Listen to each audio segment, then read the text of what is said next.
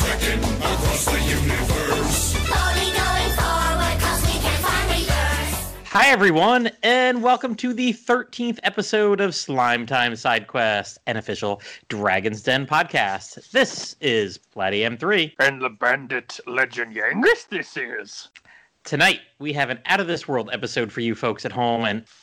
Wait, Yangus, was that just me, or did your voice sound kind of funny there? Getting in character I am for episode tonight. Really? I mean, that's kind of weird. I know we're talking about, like, almost 1,000 hours of film here and TV, but I don't remember any characters sounding like that from what we're talking about. Yoda voice I do.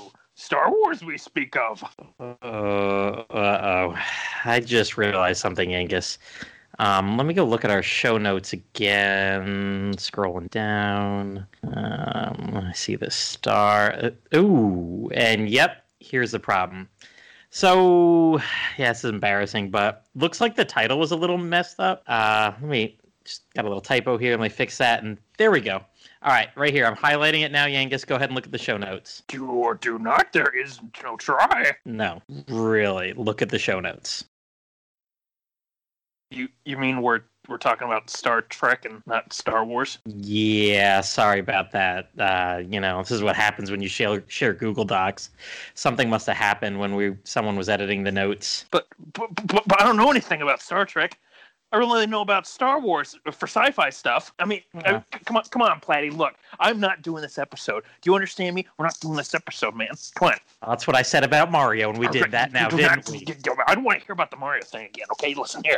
Yeah, there wasn't enough Waluigi or Wario in those things. Oh, again with the Waluigi. Come on, man. You gotta let it go, seriously. All right, cut it off. Oh, jeez, I don't know. I have an idea, though. How about we just get some guests on here that know a hell of a lot more than me, and I guess a whole lot more than you about Star Trek. Fine. Let's just get this show on the road. I practice my Yoda voice. Can't even use it. Whoa. Did you say something there, Yangus? No. Nothing. Now, who did you have in mind to help us out tonight, Platy? Well, for as much Star Trek content we need to trek through, I figure we need several crew members to lend a hand. So please welcome back to Slime Time. We've got Austin Erevar. Maybe we do. Hey. Yeah, I'm here. He made it through the Star Wars joke. And I did say a word. I was really waiting for a groan. I was really waiting. We've also got Brurian and Pendy back with us too. Hey, how's it going? I was kind of hoping this was going to... I'm nothing but a red shirt, man. Oh, man. I think Yangus is the ultimate red shirt of this episode. Yep. Well, you know what that means. Joke, Yangus? Yes, that one, I understand. All right. So, don't worry, I'll be dead by halfway through the episode. We'll be fine. You might be dead by the opening credits. I'm kind of disappointed anyways. I thought this was going to be about Spaceballs, so, I'm way off. So, Star Trek. I'm tracking with Star Trek. Let's set our phasers to fun. Oh. Set those phasers to pun. And we're going to try to go through pretty much everything that Star Trek has to offer today. We're going to do it, rapid fire. Try not to spend too long on anything. Otherwise, this episode could probably last as long as a season of the newer shows.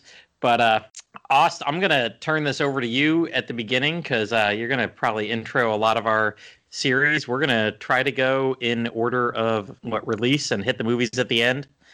But other than that, let's start talking.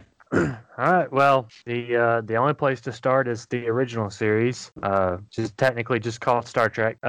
So it first aired September 8th, 1966. It was the first episode that aired was called The Man Trap, which actually wasn't the pilot, but it was the first episode that aired on TV. The show was originally pitched as sort of like a wagon train to the stars. That's the tagline they used a lot. And that it was supposed to be sort of a Western tone to it. They thought they would draw in a larger audience with that. And also they had the promise or Gene made the promise that Gene Roddenberry that they could reuse a lot of sets from other television shows like westerns or they used a Roman set once. Modern day sets, they wanted to reuse a lot of props and stuff from other shows, and that sort of gave it its western feel. But really, it was just a way to save money because this was sort of a budget series, and that's often what the campiness of it is. What one of the things that's so iconic about it to so many of the fans. But this show really it set the stage for the spin-off shows.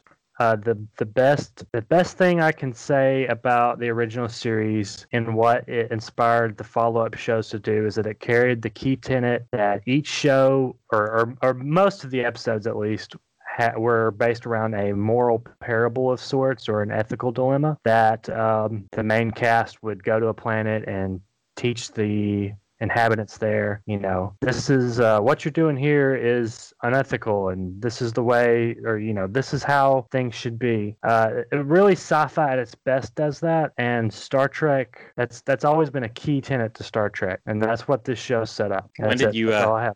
I thought I cut out for a second. So, when did you start watching this? I mean, obviously, none of us were alive in 1966. Not even you? Not even me. I was. I mean, I was alive the next decade, but I started watching it in the 2000s. I was around 11 or 12. So it was just at the start of the 2000s. My dad got me started with the original series. He introduced it to me, and he laid out the plan for me that I would watch it all in the same manner that he watched it as a kid. So I started with the original series and went on to the animated and movies and everything that came after in the order that it came in. So I sort of have a more of a traditional view on the franchise compared to maybe people my age, and that the original series is the heart of Star Trek. I mean, as much as I love Deep Space Nine and Next Generation may even be my favorite series, TOS is Star Trek, and you can't really classify it as anything other than what really is Star Trek, and all the other shows are really just standing on its back. Yeah, I totally agree with that. I have a lot of Trekkie friends, but a lot of them didn't come in until Deep Space Nine or Voyager. The original series isn't one that I watched first, but it's always the one that it's the most decisive among a lot of newer Trek fans because, it's so old and it's kind of got a different message compared to, even though it's got the core tenets of what every series has. A lot of people like to say that it wasn't as good as, later series, which I more or less disagree with, just based on the terms of what Roddenberry tried to do with the series. Yeah, it's kind of complicated because, I mean, for one, it's such a short series and compared to all the others. But really, I think what the famous phrase is, it's Star Trek, 76 episodes, half of them are good. Because, there are a lot of, I don't know if it's actually 76 episodes. That's just a guess. But there are a lot of, especially in season 3, some of the more less well written, I guess, episodes. It's difficult to really compare it to the others in a lot of ways, just because it came so early and the tone is often so different. It's also one of the first shows of its kind in the era it came from. So it's kind of hard when you've got so many shows today that have built off of, the success of previous shows to, what's good to do and what's not good to do. This was more or less the beginning. I don't know of any other sci-fi show from the 60s, maybe even the 70s, really. Because this show got canceled. It got canceled after the first or second season before they brought it back to finish it? Mm-hmm. Yeah, I think it was at the end of the second season it got canceled, and then they brought it back for the third. Yeah, because it was such a different beast compared to everything else on TV that it kind of alienated the fan base from maybe that's not the right term, but it was just it was very different, and I think that just put a lot of people off. Well, Yeah. it was very culturally progressive for the show that it was at the time as well. So there was some pushback on that, because there's the famous scene of Kirk kissing Uhura, the first interracial kiss on TV. And there were some places in the South that didn't even air it. They're like, screw this show. So they were dealing with that too. Yeah, definitely. That was also sort of a key thing about Star Trek in general. And it was started with the original series. I mean, look at the way the women dressed at the time. That was progressive. You know, the sexual liberation movement was going on, and that women could have the choice to dress that way was at the heart of progressivism. Yeah, Yeoman Janice Rand. Woo. But yeah, skirt be any shorter. Something that a lot of people don't really mention specifically about Uhura, you know, like she was a bridge officer. I mean, she was the communications officer, but she, you know, she's there on the bridge holding her own with, you know, a bunch of white men. They've got the Scotsman. They've got the Russian man. They've got the Japanese man, Sulu. All this diverse cast and diverse characters, all holding, you know, pretty important positions on the starship right there on the bridge. Yeah, you've got a Russian on the crew, and that was in the heart of the Cold War. That was going on at the time. So that's a big deal. Yep. Yeah, definitely. And that's not even something I was planning to talk about a lot, but that is an important factor. Aside from that, at the time, really, science fiction on television, pretty much the only things you had were like Flash Gordon or Lost in Space, which, you know, are fine shows in their own right, but they're not the same type of science fiction that you would read, you know, in like the periodicals at the time, which sort of explored the human condition. Mm-hmm. Forgot all about Flash Gordon. And I used to watch a lot of the sci-fi version that they did about 10 or 15 years ago.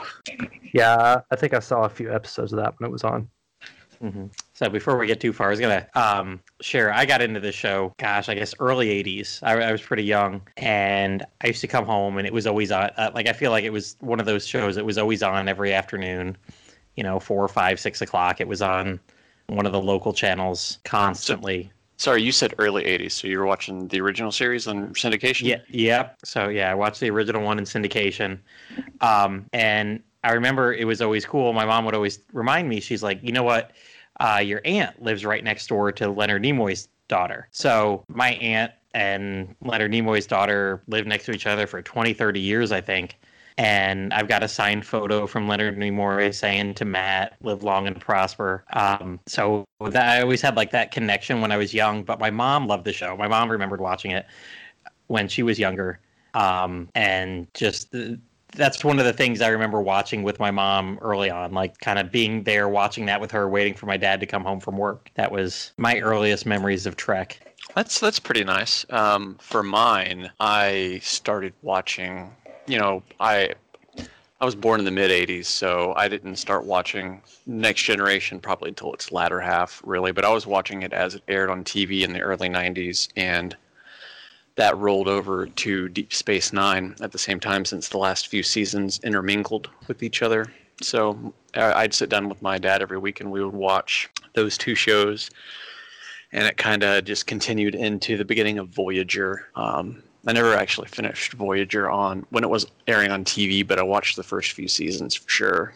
And that's about my earliest. Yeah, about the early 90s for that, because I think Next Generation ended in 93 or 94? I think it was 94. 94? So that's about where I'm at with it. And then I've just, you know, been a fan ever since. About 30 years now, actually. Almost 30 years. Yeah, I started watching Trek when Next Generation was on the air, because I was born in '80, so I was old enough to watch it when it was airing. With the original Star Trek series, I didn't go back and watch that maybe until like 10 years ago. Like at that point, I'd already seen like the movies. So I was still familiar with the cast, and I'd seen some episodes here and there, but I didn't actually go and like sit down and properly watch the series until, like I said, about 10 years ago. I think it was through Netflix, maybe early Netflix. But unfortunately, the way that I saw it was where they had redone the space effects for the ship. Yeah. In this crappy CGI that was awful. But it was even because like the the old original stuff, like it's not great. It's TV 60s TV quality, but it wasn't horrible. This is models and looked fine. But like when they tried to redo it, it looked even worse. It was so bad. That right there is actually one of the reasons that when they finally put the original series on Blu-ray, I bought it on the Blu-ray over just getting it on DVD, because on the DVD it only has the new CG effects and everything, but on the Blu-ray it gives you the choice of which one you want, and I always just go with the original. Good, because I think the original actually does look better. Yeah, they did those CG effects in the mid 2000s, I think, when they remastered them for DVD. Personally, I do like them. I like the CG effects. Probably not as much as the original effects, just because so much of what the show is what it was, when it was made. Yeah, that's totally fair. I just I'm a sucker for retro stuff, so yeah, it just kind of tickles my fancy to have the option to. Hey, I'd like to see, if I'm watching this episode, I'd like to see the original effects for it, or I can just swap over if I want. Yeah, and that's valid. And the Blu-rays are nice because you can literally swap over in the episodes just by pressing the angle button. Yeah. Which I noticed on, I don't remember which episode it was, but it's one where they beam down to a planet and Kirk, Spock, and McCoy are like crossing this, I guess it's like a bridge across a chasm, and it's actually different. Like in the original, they had a close-up of Shatner, Kelly, and Nimoy walking, but in the remaster they did like this huge pulled back view of them walking across, because I guess they could actually do like a wide effect of them walking, but it's like, man, you cut out a scene with William Shatner, Leonard Nimoy, and DeForest Kelly in it. It's like that's part of the original episode. That's a step beyond remastering like ship effects, in my opinion. Yeah, I agree with that. Yeah, absolutely. I hate to bring. I know this is Star Trek, and we're doing nothing but Star Trek, but I hate to bring up Star Wars. Oh my god, already? But I like that they have that option where you can look at the original and then look at the new stuff. You can choose. Like, I don't know why that's such a big deal to be able to do that with the older Star Wars movies too. And I'll shut up about it. That's all I had. Thanks. Yeah, that's true. George Lucas would never have allowed that to happen. We must talk about Star Wars more. That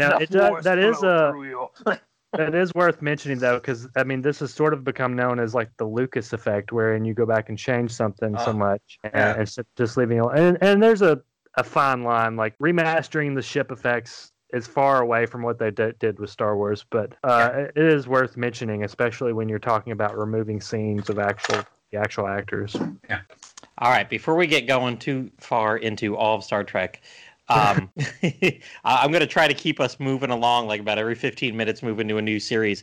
But favorite episodes from the original series, what do you guys got? I guess I'll go first. It was really hard to choose one because they're all so great. The good ones are really great. So, but probably at least my favorite right now is Balance of Terror, and it was the first episode where we encountered the Romulans, and it's really it's like the epitome of what a space battle should be in any sci-fi show, in my opinion, but especially in Star Trek, because so much of it is not based around the ships actually firing on each other. It's about tension, and it took a lot of inspiration from like submarine combat, which is what space battles would sort of translate to, rather than ship to ship combat on the surface of water. It just the tension that they build with the dialogue and how the two main sides interact with each other is perfect, I think, at least in terms of the way they did it here, because there's no fancy visual effects. There's just two characters trying to stay one step ahead of the other. Mm-hmm. My favorite one was City on the Edge of Forever, which introduces the Guardian Forever. That is this portal to any space and any time. And you say, oh, because they've they brought that back in the most recent series, the most recent the recent season of Discovery. Yep. Yes. That makes a reappearance. So hey, this goes with what you said about reusing effects, because they end up in the 1930s New York, probably some leftover film set from that, and Kirk falls in love with this woman, but Spock, and they realize that, you know, the timeline's been changed and they have to go fix the timeline here, being in the 1930s, and it's this woman that Kirk falls in love with. She has to die, and they have to let her die in the episode, because if not, she starts a peace movement that is so successful that the United States doesn't enter World War II in time, and the Nazis pretty much take over the world. So, you know, it like, it's very, at the end, they have to let her die. They have to let the timeline go on. So kind of impactful there at the end. But I've got a couple funny ones. Trouble with Tribbles, absolutely hilarious. We'd watch that all the time. And then another one was called Shore Leave, and they were on a planet where pretty much everything they thought of would become reality. Oh, You yeah. know, I think they had Alice in Wonderland and the Big Rabbit and Damsel in Distress. They had all those weird things. The first episode you mentioned, I watched that one with my dad, and he kind of sat me down and gave me a moral guidance lesson on all of that when I was like 10 years old. So I remember that episode. On What's time that? travel? No, on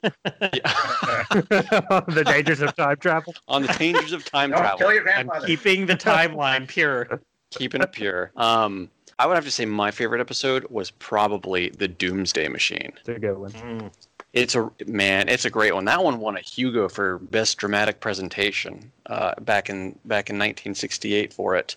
I also really like it because James Doohan said it was one of his favorite episodes, and it was also one of the most scientifically accurate episodes of all the original series. Also, it had William Wyndham in it, who played Drecker. Decker. And and he's a really good actor. So he did a pretty fantastic job with it. Little side note, they never mentioned this in the film, but within canon and behind the scenes, that character, Decker, was supposed to be the father of the Decker character in Star Trek The Motion Picture. Really? Yep. But we can talk about that later. So I don't know if I really have a favorite, but what comes to mind for me would be the one where, which I thought was funny. I forget what it was, but they went down to a planet, and I think it was these plants or something that made them all go nutso, and like Spock lost all his logic and fell in love with some lady, and it was all goofy. That was funny. Something I did just want to add, though, that I appreciated was going back and seeing the pilot that wasn't aired at first, and I loved how they eventually incorporated that into the universe through different shows and stuff and characters and stuff like that. It was nice. Yeah, the original pilot that recently got picked up. Nice. 60 years later, they're making a show based around Captain Pike and Mr. Spock. Oh, that's right. Oh, that'll be that's so funny. Strange New Worlds, right? Yep. Yeah. Better late than never. All right. Let's go on to the next series, which is kind of just an offshoot of the first one. Oh yeah, that's me. That's you. Yeah. So yeah, as you said, the animated series is sort of an offshoot of the original series. It aired between 73 and 74, so that was 4 years after it had been the actual show had been canceled and went off the air.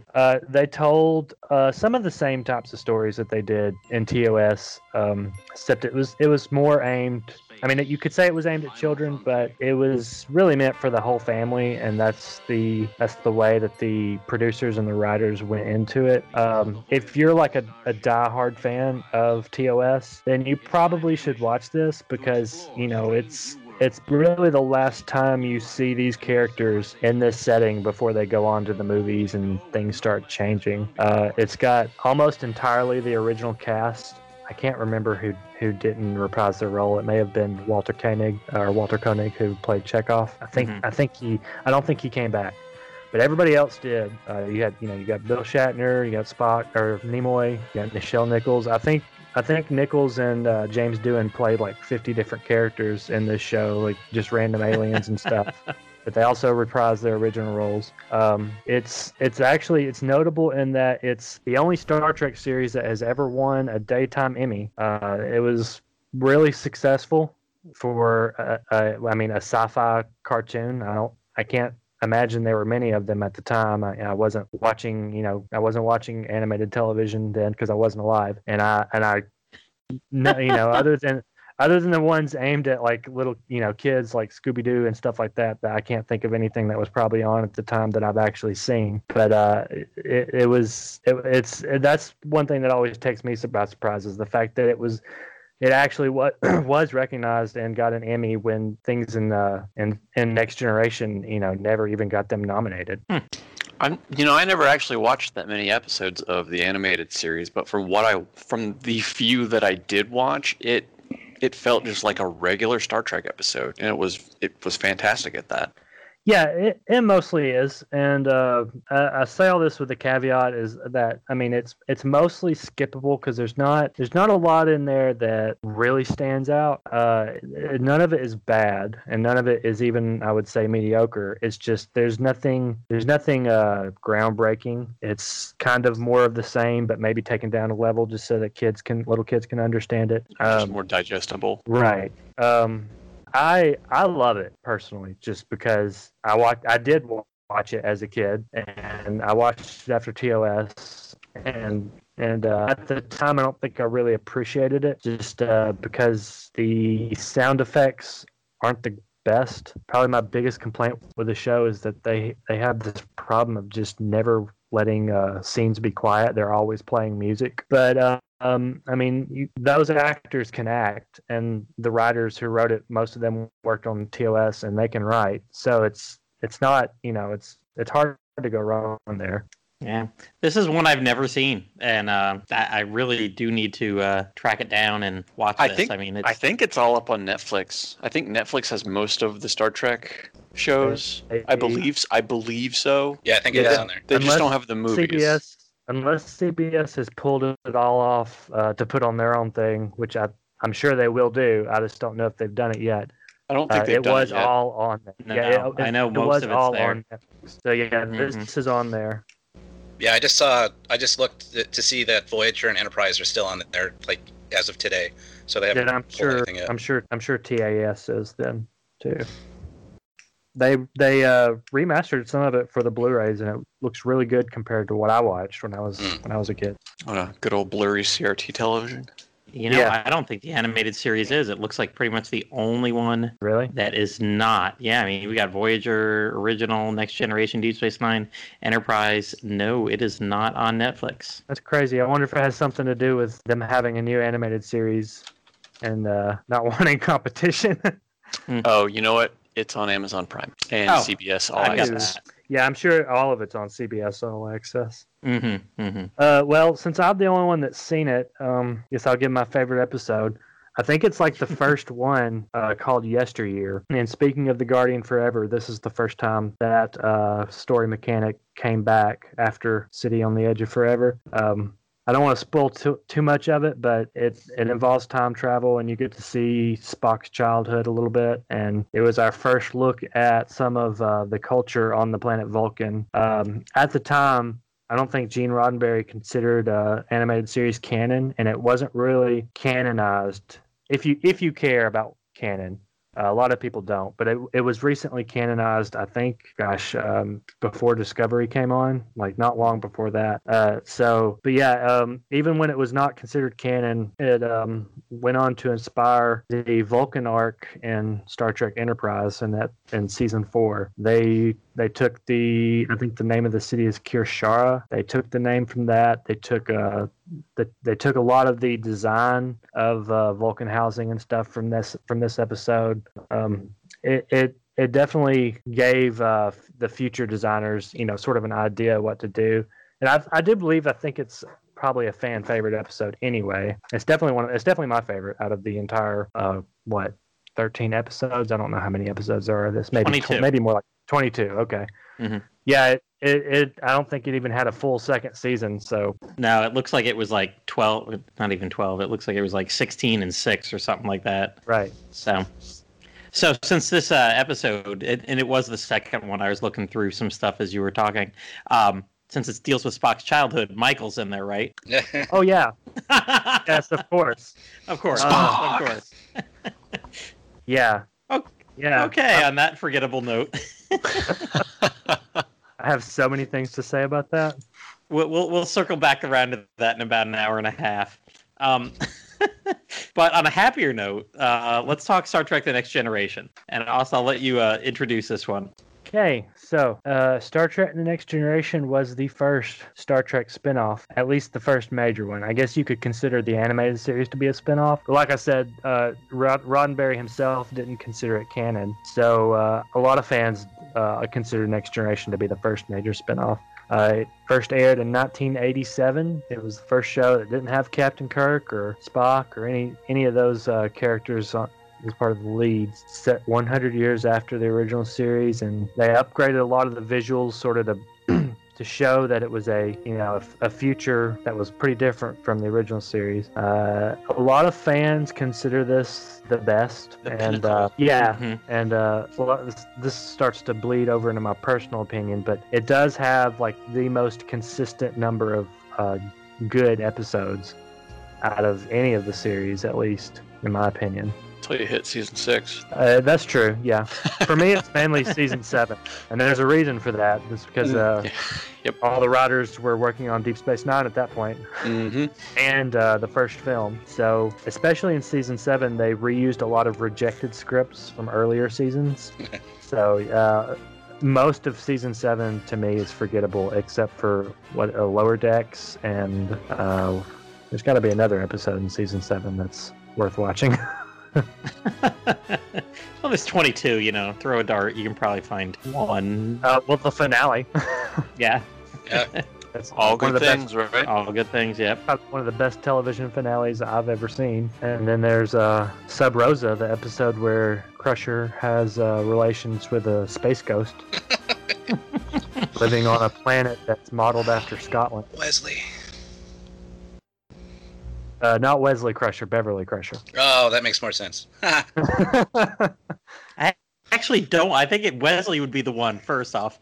Falling in love with Space Ghost. Have any of you seen that episode? Do you remember it? Which one was that? Sub Rosa. Sub Rosa? The name doesn't sound familiar, but... It's like if you Google a list of worst Star Trek episodes, it'll be in there.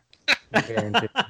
Just a Spock brain. Oh, you know what? I see a single frame of this one, and I absolutely remember it. Yeah, it's the one with the green space ghost inhabiting Crusher, and you're just like, yeah, what? Oh God, now I remember this.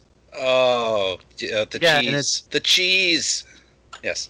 It's like they never explicitly state it, but it's like she's having sex with the space ghost on TV, and it's disturbing. And it's supposedly the same space ghost that used to visit her grandmother to give it an extra layer of creepiness. Yeah. Hey. It's an awful episode, so we don't have to talk about it that much. They're keeping it in the family, I guess. They're keeping it. You look It's just so like hard your to grandma. It's so hard to pick a favorite from this series. Oh, I know. I remember when this came out. This was, right around the time that I was sitting watching Kirk every afternoon coming home from school.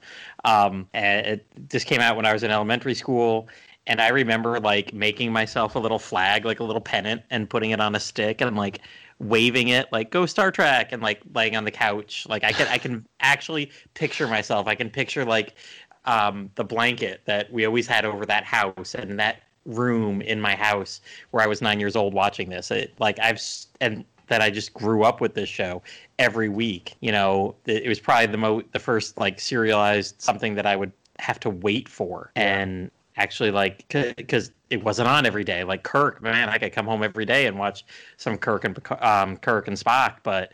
If I wanted to know what happened next with Picard, I had to wait till the next week, or God forbid, one of my favorite episodes, and I think a lot of people's top of their list, the Best of Both Worlds episode where Picard gets turned into a Borg, and that was a cliffhanger, and I was like 12, and I didn't know what cliffhangers were. Holy crap! I got to wait like 5 months to find out what happens. That must have been awful.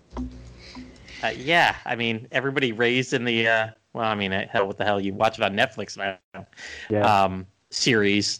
You got to wait a year to find out what happens at the end of cliffhangers. But we were signed up for this service that would send you VHS tapes in the mail, And I was supposed to get all of Next Generation on VHS, and then Spike TV started airing it, so we just started recording it off television. But I didn't see this as it was airing. I saw it in the 2000s after I'd finished the original series, and I was so excited to get to it because to me this was like the futuristic Star Trek. You know, it was the one I really wanted to watch while my dad made me watch all the movies and stuff first. But yeah, Best of Both Worlds. That's at least in television history that has to rank like a top 10 list of best cliffhangers. And were there cliffhangers? I mean, there had to have been the concept of cliffhangers around before that, but like, especially in soap operas. Yeah. Oh no, they used to do that stuff on the Lone Ranger in the 50s, so it's nothing new. Okay. Transformers they used to do that kind of thing on radio shows. So Oh yeah, that's true. This is not a new concept. Somebody mentioned soap operas, and that was one reason I actually got into this show even more so because the actor who played Q, John Delancey, he was in my mom's soap opera. What was it? Days of Our Lives. He was a character on that. Yep. He was in Days of Our Lives. Oh yeah, for like I looked it up tonight. It was like for 7 or 8 years. I think like 82 through 89. Wow. So I mean, my mom would watch that all the time. I'd probably only briefly. I never sat down and like watched it. But like all summer when I was home, it'd be on. And this was before we were recording shows. And my mom learned how to program the VHS machine just to tape this every day when she went back to work. So, but yeah, I loved Q, and I was like, oh, I recognize that guy. It's funny you mentioned him, Platty, because I haven't seen Star Trek Next Generation, but I have seen the actor for Q in a few different shows, and I've heard his voice and voice acting in a few different things. I had recently rewatched Breaking Bad. And I forgot that John Delancey guy actually shows up in that show as the dad of one of the girls that Jesse dates on it. Yep. He has a bit of a mental breakdown, and it's like, oh, poor guy. Right, but, he was, yeah. The air traffic controller. Yeah. Oh. Mr. Margolis, I think. Nice. Yeah, that was the end. That was season 2, Yeah, that was right? season 2. Yep. All right. Oh, on a side note, I just want to say on a side note, I found someone who actually cosplayed Beverly Crusher and the Ghost from the episode we were talking about. No. This is beautiful. I know Michi has cosplayed Beverly Crusher a few times. Hopefully it wasn't. Oh yeah, because Michi loved Beverly Crusher. That would be a good match. No, I was on Team Troy. Yeah, me too. I'd have to say, if I had to pick a favorite episode, mine was one of the later season episodes, but it was from season 5. It was called Cause and Effect. And this episode was where the Enterprise gets stuck in a time loop that ends up in its own self-destruction at the end of the time loop because they kind of pass through this space anomaly. And once they get to the end of it, because of, I believe it's another ship hits them and it causes them to explode and they go, it rewinds back to the front of the anomaly. And only one person kept their memory the whole time. And I think that was Commander Riker, if I remember right. It's been a while since I've watched this episode. Yeah, and he's trying to convince the whole crew the whole time. Yeah, I remember that. Yeah, it was good up. Yeah, so, and it's funny because I read an article on this like years later. Because I watched this. This was one of the ones that I saw when I aired on TV, which is why it's so cemented in my memory. But years later, I remember reading an article about it of when it originally aired. A lot of TV stations were getting calls specifically about this episode because people weren't paying attention to the episode, I guess, because there was a lot of repeated scenes in the episode because it was a constant time loop, and people thought something was wrong with the airing of the episode. Yeah, seen this scene before. 5 minutes ago. I've heard that story a few times. I thought that you were going to say that people were upset. It's like, how could you kill them all off? Oh no. Yeah, this was the first time that kind of quirky story mechanic was ever done. The X-Files sort of did a version of this. I'm sure plenty of other shows have done, these like repeated time travel type stories. But this was kind of groundbreaking. Groundhog Day then. With Bill Murray. Yeah, yeah, that's the best way to sum it up. But this was groundbreaking at the time, really, when they did that. So, another one of my favorite episodes that also was a character that I really liked reading about later on. The Next Generation, I remember very specifically one year, gosh, I mean, I was a young teenager. I had to go to the mall with my grandmother for one of her piano lessons. Just so happened my grandmother lived 2 doors down, so they were babysitting one afternoon. My parents were somewhere, so I had to go to the mall. And my grandmother hands me like $10. And I mean, I didn't want to go far. I was like, but there's a bookstore next door. And I just so happened like to see Star Trek. And I know very much it was Star Trek: The Next Generation, like book 16. Can't really remember what it was, but I like specifically remember it was number 16. And I was like, well, I'm going to be here at the mall for an hour. Let me buy a book and sit down and read it. And I ended up devouring probably a good 100, 150 Star Trek books over the next decade.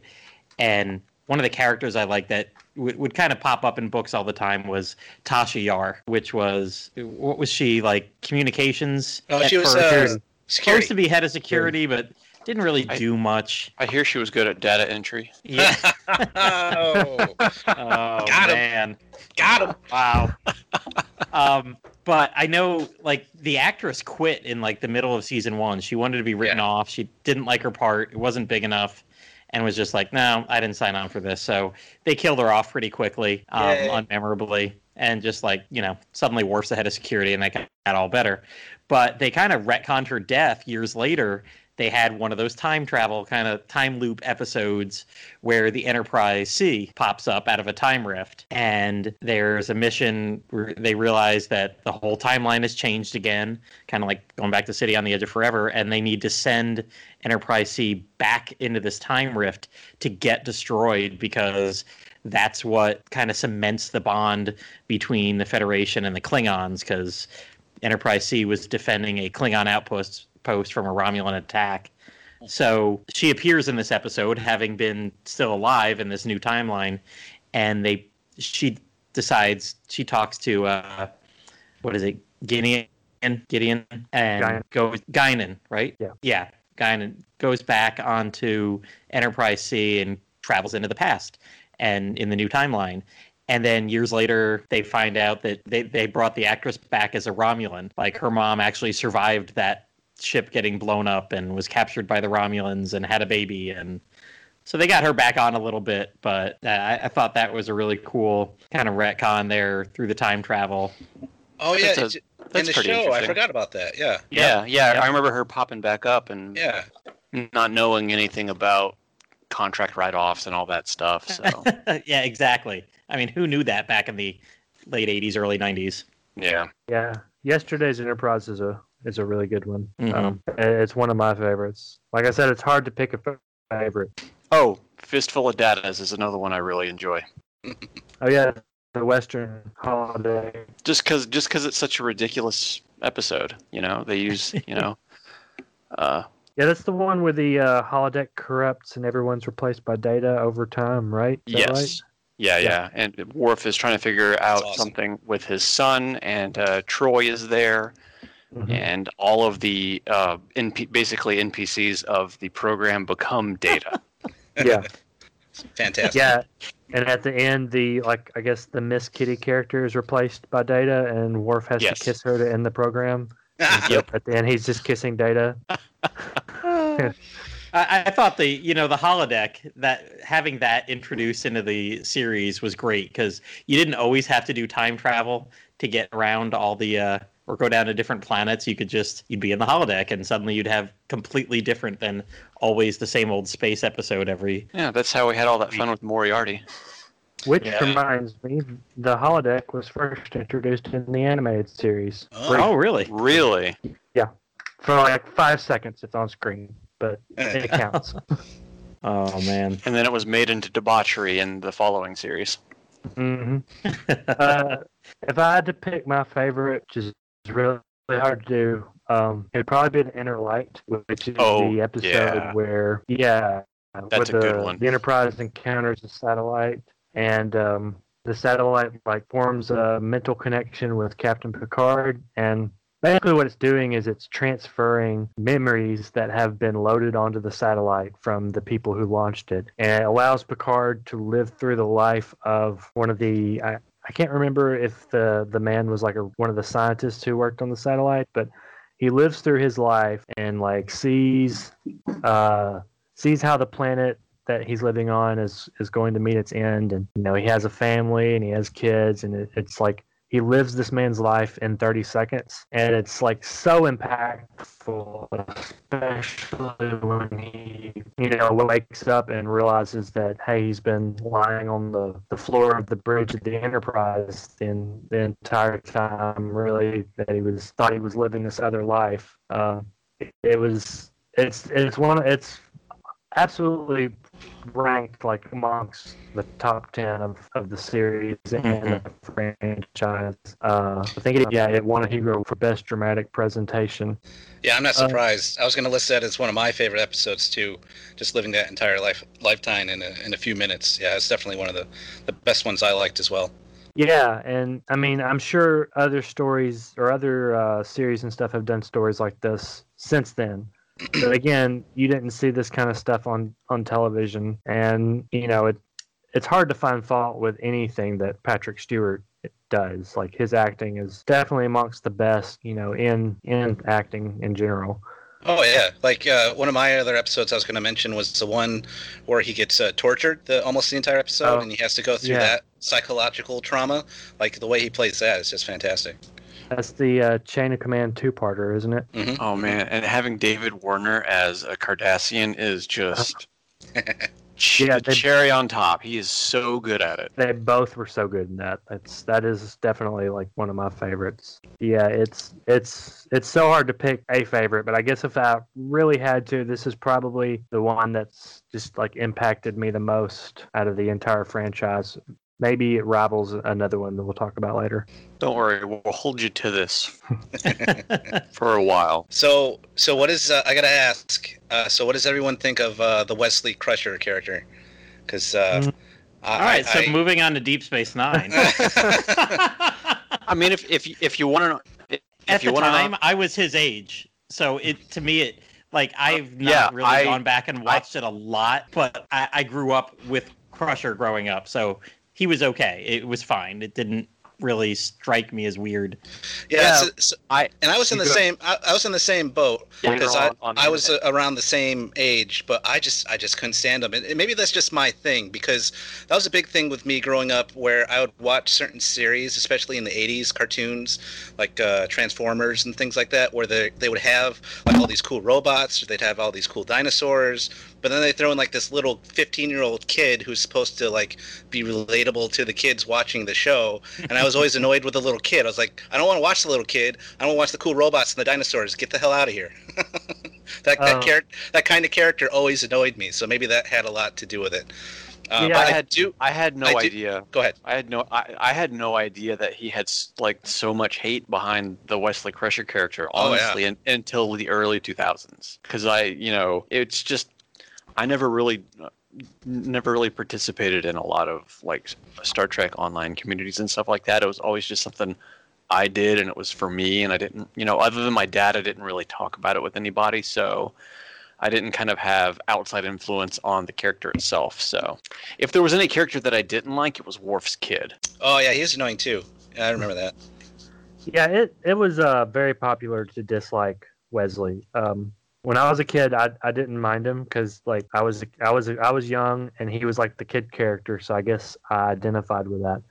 But I think the main reason the fans hated him is because he was sort of what you saw in the fan fiction before Next Generation came along, which I don't know if a lot of people realize this, but the whole Mary Sue archetype thing originated from Star Trek fan fiction, which there were fanzines, especially I think in the 70s, where when there was a drought of Star Trek content and fans were writing about Star Trek. They were writing not only like opinion pieces, but also were writing their own fan fiction, and they all sent these newsletters out. A big thing that happened is like authors would self-insert themselves, and there would be one character who would come along and save the day whenever like when Kirk and Spock can't figure out what happened. It may have even been an actual character named Mary Sue. I cannot remember, but that concept absolutely originated with Star Trek fanzines, and I think that was probably where a lot of the Wesley hate came from, because he's essentially that Mary Sue concept, especially mainly in the first season. And the reason for that is because Gene Roddenberry sort of viewed him as a representation of his son, Rod Roddenberry. And that Wesley was definitely inspired by his son, and who doesn't want to write their son as like the best character they can imagine. So he thought it was a good idea, but a lot of the fan base was basically like Shaka when the walls fell. Yeah, exactly. Yeah, I went back and so I watched some of it when it aired, but I went and watched everything and marathoned it about 5 or 6 years ago. And just for me personally, besides what I already said, like I wasn't a big fan of his acting job. I just didn't think he did that great of a job. I like what he's done recently in later years, and it was nice to see him do the Ready Room show for Discovery, where he does like the post-show thing and interviews the actors and stuff like that. Great job. I just didn't like his performance in the TNG. Mm-hmm. Yeah, I mean that's valid. I think he did better stuff as the series went on. It was really the first couple of seasons that I felt he was more insufferable. But again, I didn't mind him that much. Mm-hmm. All right, let's keep this moving along. We are going to go to a show that debuted in the middle of the Next Generation's run, and that's Star Trek Deep Space Nine. Yeah, it was. I'm sure it was really uncommon for any kind of like franchise to have multiple shows on, much less at the same time. I always say that Star Trek pioneered the cinematic universe concept way before Marvel ever even dreamed about it. And Deep Space Nine was unique in that it was another Star Trek show airing while Next Generation was still on, and it was also a very dark interpretation of the universe. Not anywhere near as dark as some of the latest stuff that Star Trek has to offer, but it walked a line between Roddenberryan ideals and the darkness of human nature that you see now. And a lot of fans had problems with that. I've had problems with it in the past, and I've sort of made my peace with Deep Space Nine and grown to love it for what it is. I also feel like it has a more cohesive narrative compared to the episodic nature of Next Generation and such. Yeah, absolutely it does. You didn't really see that kind of thing on television back then, and I know the studio really fought against that. They didn't want an episode or a continuous arc sort of storytelling. They preferred the episodic Monster of the Week stuff because, especially back then, if you missed an episode and the next episode, hinged on you seeing the previous one, then you would be lost. And there was no way to go back and watch it then, once it was gone. You had to wait till those summer reruns, man. Right. Mm-hmm. Yeah. And it was also a harder sell for syndication. I was about to say, the money. And they were right though. That's a big reason why Deep Space Nine wasn't popular then, is because people would miss episodes at a time and then come in. It's like at one point they're at war with the Klingons, and then I think it's even in the same season, like they're at peace with the Klingons, and if you miss a few episodes, it's like, what? You don't have no idea what's going on in this universe. I can totally before the era of binge watching. Yeah, luckily I was able to binge watch this because when it came on, it was like right when I went away to college, and we didn't have cable in college. So kind of like for about 3-4 years, everything just got cut off. It was, this was in the late 90s, so there was no streaming and didn't have hard drives big enough to download stuff and whatnot. But I think it was around 2005-ish when I finally moved into a house, had a DVR, and was like, oh, cool. There was some station was airing 2 episodes a day, and man, I went through the whole series in probably about 3 or 4 months. That's how I knew. That's how a lot of people I knew did Voyager when what was that channel? G4, I guess, was just kind of streamlining it. Season you could watch like 6 hours of it a day if you wanted to. But yeah, I totally get it. With that kind of storytelling, you kind of need it. Yeah, I didn't watch it until 5 or 6 years ago. My dad did not like the show, and he really did not prioritize me seeing it when I was a kid. So I came to it later. I had seen a few episodes as a kid, and honestly, I wasn't too enthralled by it then either, because it's like they're on a space station. They're not going out and finding new life and new civilizations every week. But binge watching this show, I mean, it's a competitor with Next Gen for my favorite. Yeah, I tried watching this when it first came out. It was just too. I mean, it's just too boring for me. Characters weren't that interesting to me. I always thought the Ferengi were too over the top, and it's just a kind of race of characters I never really liked to begin with, for the most part. I do remember talking to this Air Force officer about 6 years ago when I was living in Las Vegas. She was a huge Trekkie. Like in her office, she had like all these Star Trek ships all over the place, and she was telling me that the series really kicks into high gear in later seasons. Like maybe season 3, season 4, or something like that, and that I should try and maybe give it a try one day, and maybe I will, because it's just I watched a few episodes and I just couldn't get through it. But from what everybody tells me, it's like, no, just get a few seasons into it, and then it's like it really takes off. Yeah, it suffers from the age-old Star Trek problem of having a shaky start. Yeah, it's most people are like, hey, once you hit season 3, that's the selling point for it. Once Dominion comes in, that's where it really catches on. And that's when Star Trek The Next Generation went off air, I believe, was in season 3 of Deep Space Nine. Yeah. So I want to say that they were starting to able to do stuff like they set the show at the same time, so you couldn't have the Dominion and the Dominion War without involving Enterprise until you got rid of that. Like, well, let's just set that aside so we can focus on this show and the storytelling, because you had two going at the same time. That's Voyager part of the reason. Yeah, when starts they made with Voyager. that, but at least they jump away, so who cares? That doesn't affect it. That's part of the reason they made Voyager take place in a totally different part of the galaxy. So I know I grew to love the characters in this quite a bit. I mean, I love Cole Meany playing Miles O'Brien back on The Next Generation. So having him come as a recurring character on this worked out great. And then you get Worf brought over to the series after a while. Always Bashir was cool. Unlike Pendy there, I really did like the Ferengi, yes, like Nog and Quark and the whole bar scene, and I always thought that was pretty funny. It added a little bit of humor. And the root beer scene. Oh, Do you know the root beer scene? Oh, you should check out the root beer scene. I don't remember that. It's with him and the Cardassian on the ship, the Taylor. What was his name? Garrick. I just gotta jump in real quick, but every time I hear you guys say Cardassian, I keep thinking of those stupid Kardashians that you see on TV. No. You've got it backwards. Every time you hear Kardashian, you're supposed to think of aliens. Okay. Yep. Does that explain their appearances? Yes. Ever since that show started. Thank you. There's a lot of makeup involved in both of those. Yeah. You gotta hide their real appearance, man. Ever since they got popular, I've thought of nothing but Garrick and Gul Dukat. Gul Dukat. Oh man. What's funny is I like Gul Dukat too. Yeah, that character was good. Especially the episode near I believe it was at the end of season 2 or beginning of season 3, where the ship goes into Cardassian lockdown, and he's like one of the few people that can override it, since he was, basically the chief officer on the ship.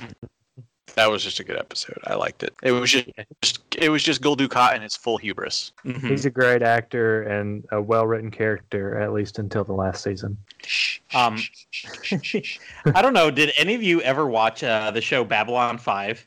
I haven't yet. Okay, so I just recently got all of it on DVD, and I'm about halfway through the first season. All right. I find it funny because I think these two shows were like airing concurrently. They were at the time. Yep. Yeah. Yep. Like late 90s, early 2000s, or I think just late 90s. But yeah, I always found it funny. I really liked Babylon 5, and I thought that was one that took a while to get going, but it was like political intrigue on a space station with a number after it and with a bunch of different alien races. These two shows are like linked in my head, even though I watched them like a decade apart, but they were right about that same time. You're not the only one to make that connection. There's a fan theory that the showrunner for Babylon 5 approached the Star Trek people first and pitched this idea, and they turned it down. Oh. And so he went off and did that, and then they sort of took that idea and did their own thing. It's just a theory. It may not have any truth to it, but it circumstantially looks that way. Yeah, I mean, never ever having heard that. I mean, I know they stick in my head that way. Completely different anyway with whole different universes, but it's this very important space station that was kind of just a lot of stuff revolved around it. Like Deep Space Nine becomes the whole forefront of a war for the entire Federation after being way out in the corner. That seemed to happen a lot in pop culture around that time. Because remember how they had like the 2 asteroid movies around the same time, and a bunch of similar projects that kind of came out at the same time. Yeah, that's been a thing for a long time. Like Gordy and Babe, Ants and A Bug's Life. Bug's Life. Yeah, that happens a lot more than you would think it should. Yeah, and in some cases, from what I've read, it's usually like someone will have an idea, and someone else will just they won't take the whole thing, but they'll just take that idea, and then they'll both go run with it at the same time, and they'll come up with their own story, but based around the same idea. Yeah. To go back, am I the one that thinks it's weird that the Enterprise does not participate in the Dominion War hardly at all, at least that we can see? I mean, yeah, you'd think you'd have a little bit more, what else were they doing at that time? Can't you have a little cameo? Yeah, I just imagine, like, while all of this is going on, Picard and Riker are just taking time off on Risa or something. The whole time. The ship's just in orbit of the planet, and it's like, they're receiving all this news about, Beta Z being conquered. Beta Z. Mm-hmm. Yeah, like, things are getting pretty bad, and it's like, where's the flagship, man? Well, it's like all those Justice League stories where it's like, Superman's off on another planet on another mission, so he can't be here, sorry. Oh, man. All right, are we ready to go on to Voyager? Anybody got some last thoughts about Deep Space Nine? Who is ready to talk about Neelix? Let me stop you. I just want to mention my favorite Deep Space Nine episode. Oh yeah. We didn't do that. Yeah. It's not important if you guys do yours. I just have to do mine. No, I'm kidding. So yeah, this is tied with The Interlock as being probably my favorite episode out of all of Star Trek, and it's called The Visitor. It's the episode where Sisko, I think he's pulled in. Is he pulled into the wormhole with the prophets? Whatever it is, he's like hopping around in time. Yes, and it's that's basically like the first episode. No, it's episode 75. Yeah, it's like in it's way later. Well, that kind of happened in the pilot episode. So right, yeah. In this one, he's hopping around through time, and he visits. Like from his perspective, it's just a few seconds, but he's like going years sometimes without seeing Jake. Which that's where the point is. Like he always seems to be going to wherever Jake is. Like it doesn't matter if Jake is on the station or somewhere else. He appears where his son is. Gotcha. And it's just like a heartbreaking episode. It tugs on your heartstrings, and the acting is so well done between the characters, which personally I think Avery Brooks isn't always the best actor, but when he does a good job, he does a great job. And in this episode, he's really good.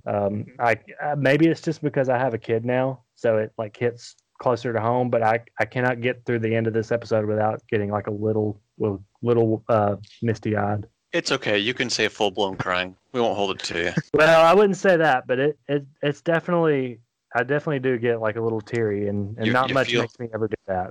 You feel some emotion. Star Trek makes you feel emotion. Not completely dead inside.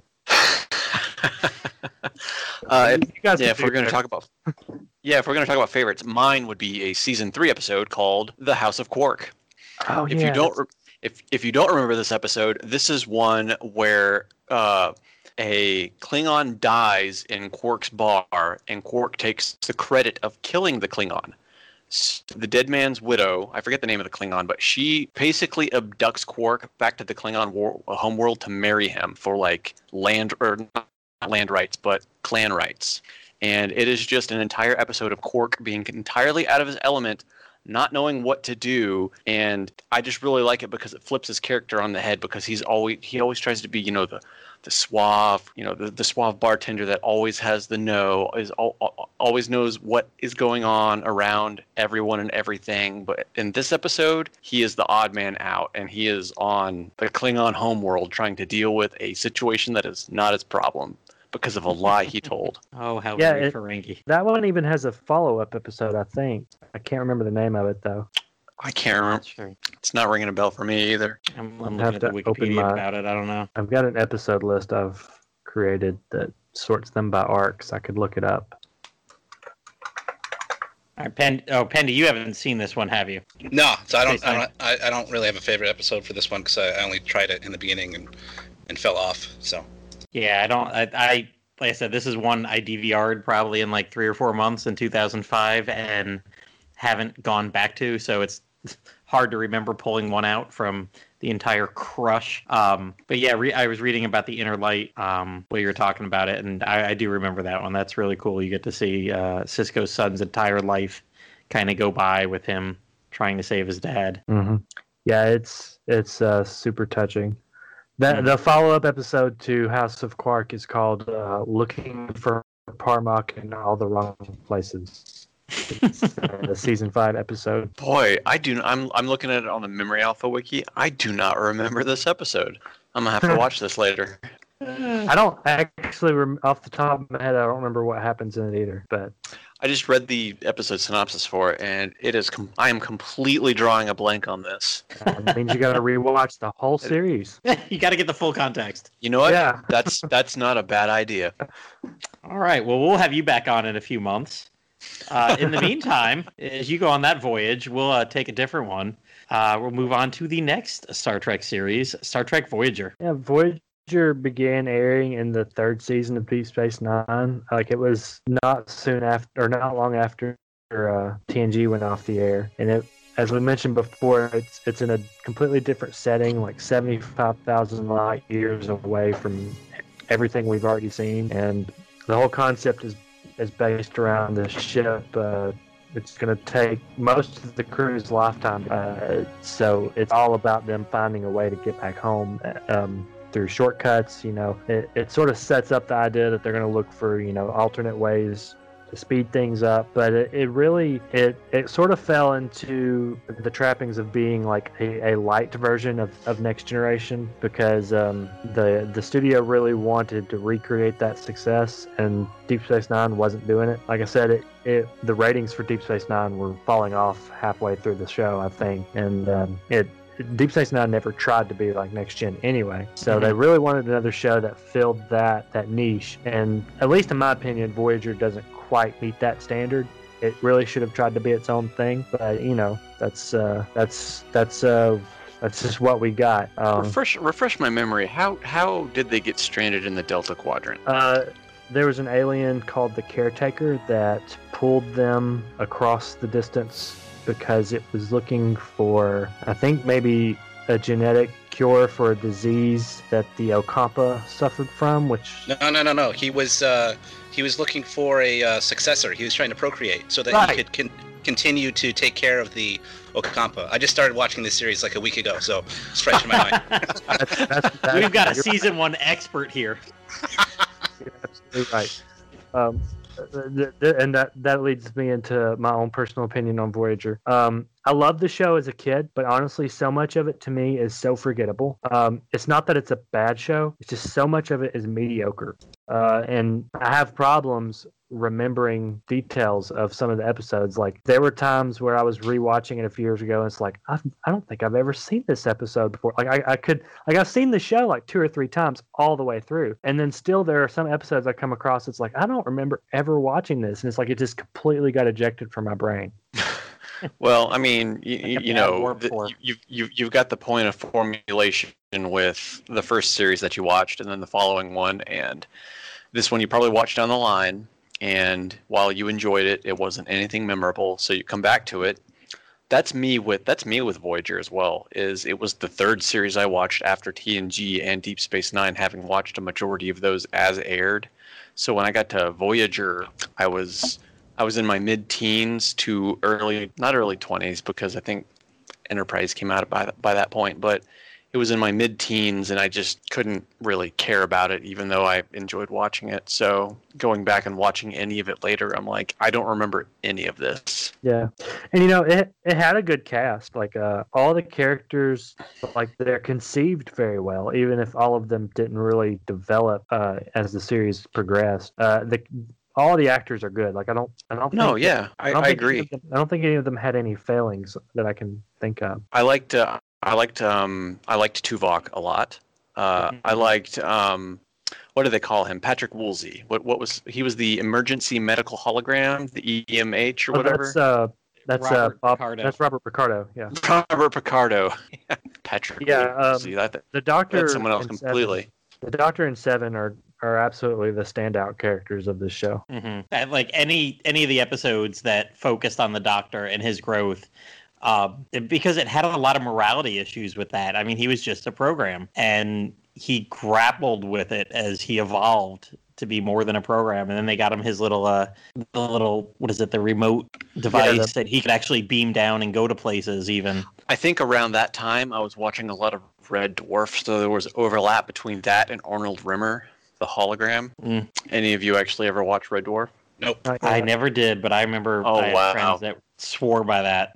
Okay, well, it's the hologram on that show was kind of a similar thing, but hologram of an actual person that used to be alive, but he grapples constantly with being a hologram. So kind of similar thing. It was a big overlap for me, so I liked the characters based on that.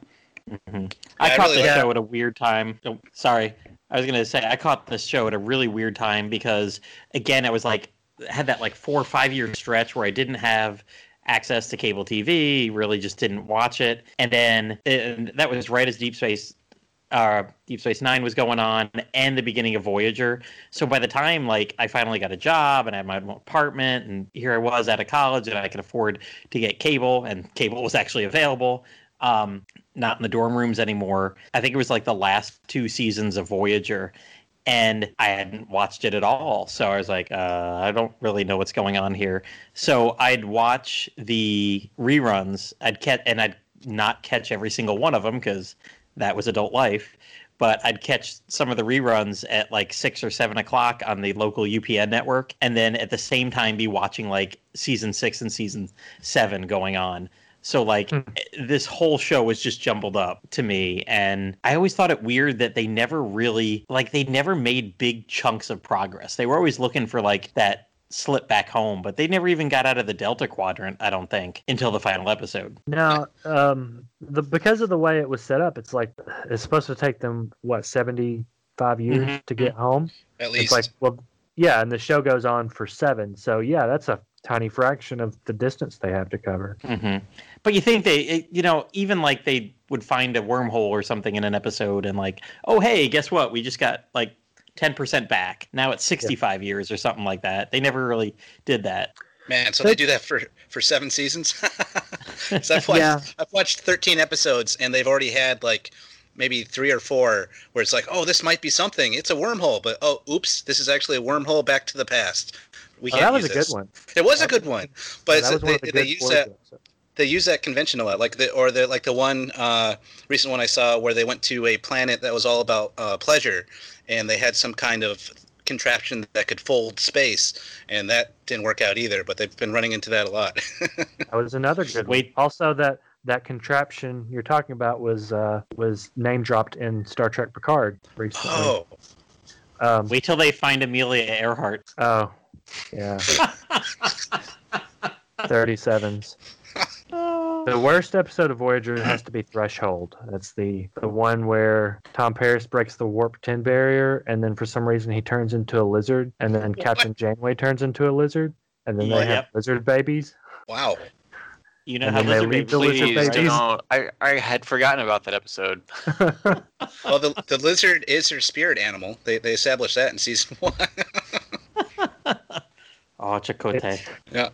If you guys ever get a chance, you should go back and watch the original Voyager pilot with the completely different actress that did Janeway. Yeah. Oh, I didn't know about that.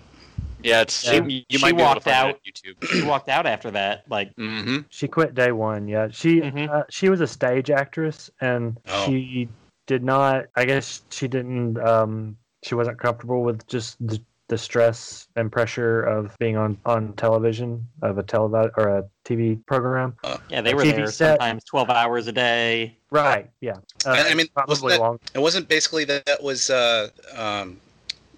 stupid. I can't remember his name, but the guy who plays Jean-Luc Picard. That was his background before he did Star Trek too, right? Yeah. Yeah. He was a theater actor. Shakespearean and all that. Mhm. Mhm. So it And then worked there's- once. It didn't work twice. No.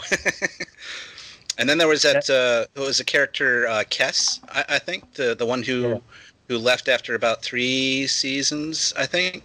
And I guess I was reading about it, and at first they were saying like, oh well, the writers didn't know where to take the character, so we just kind of dropped her.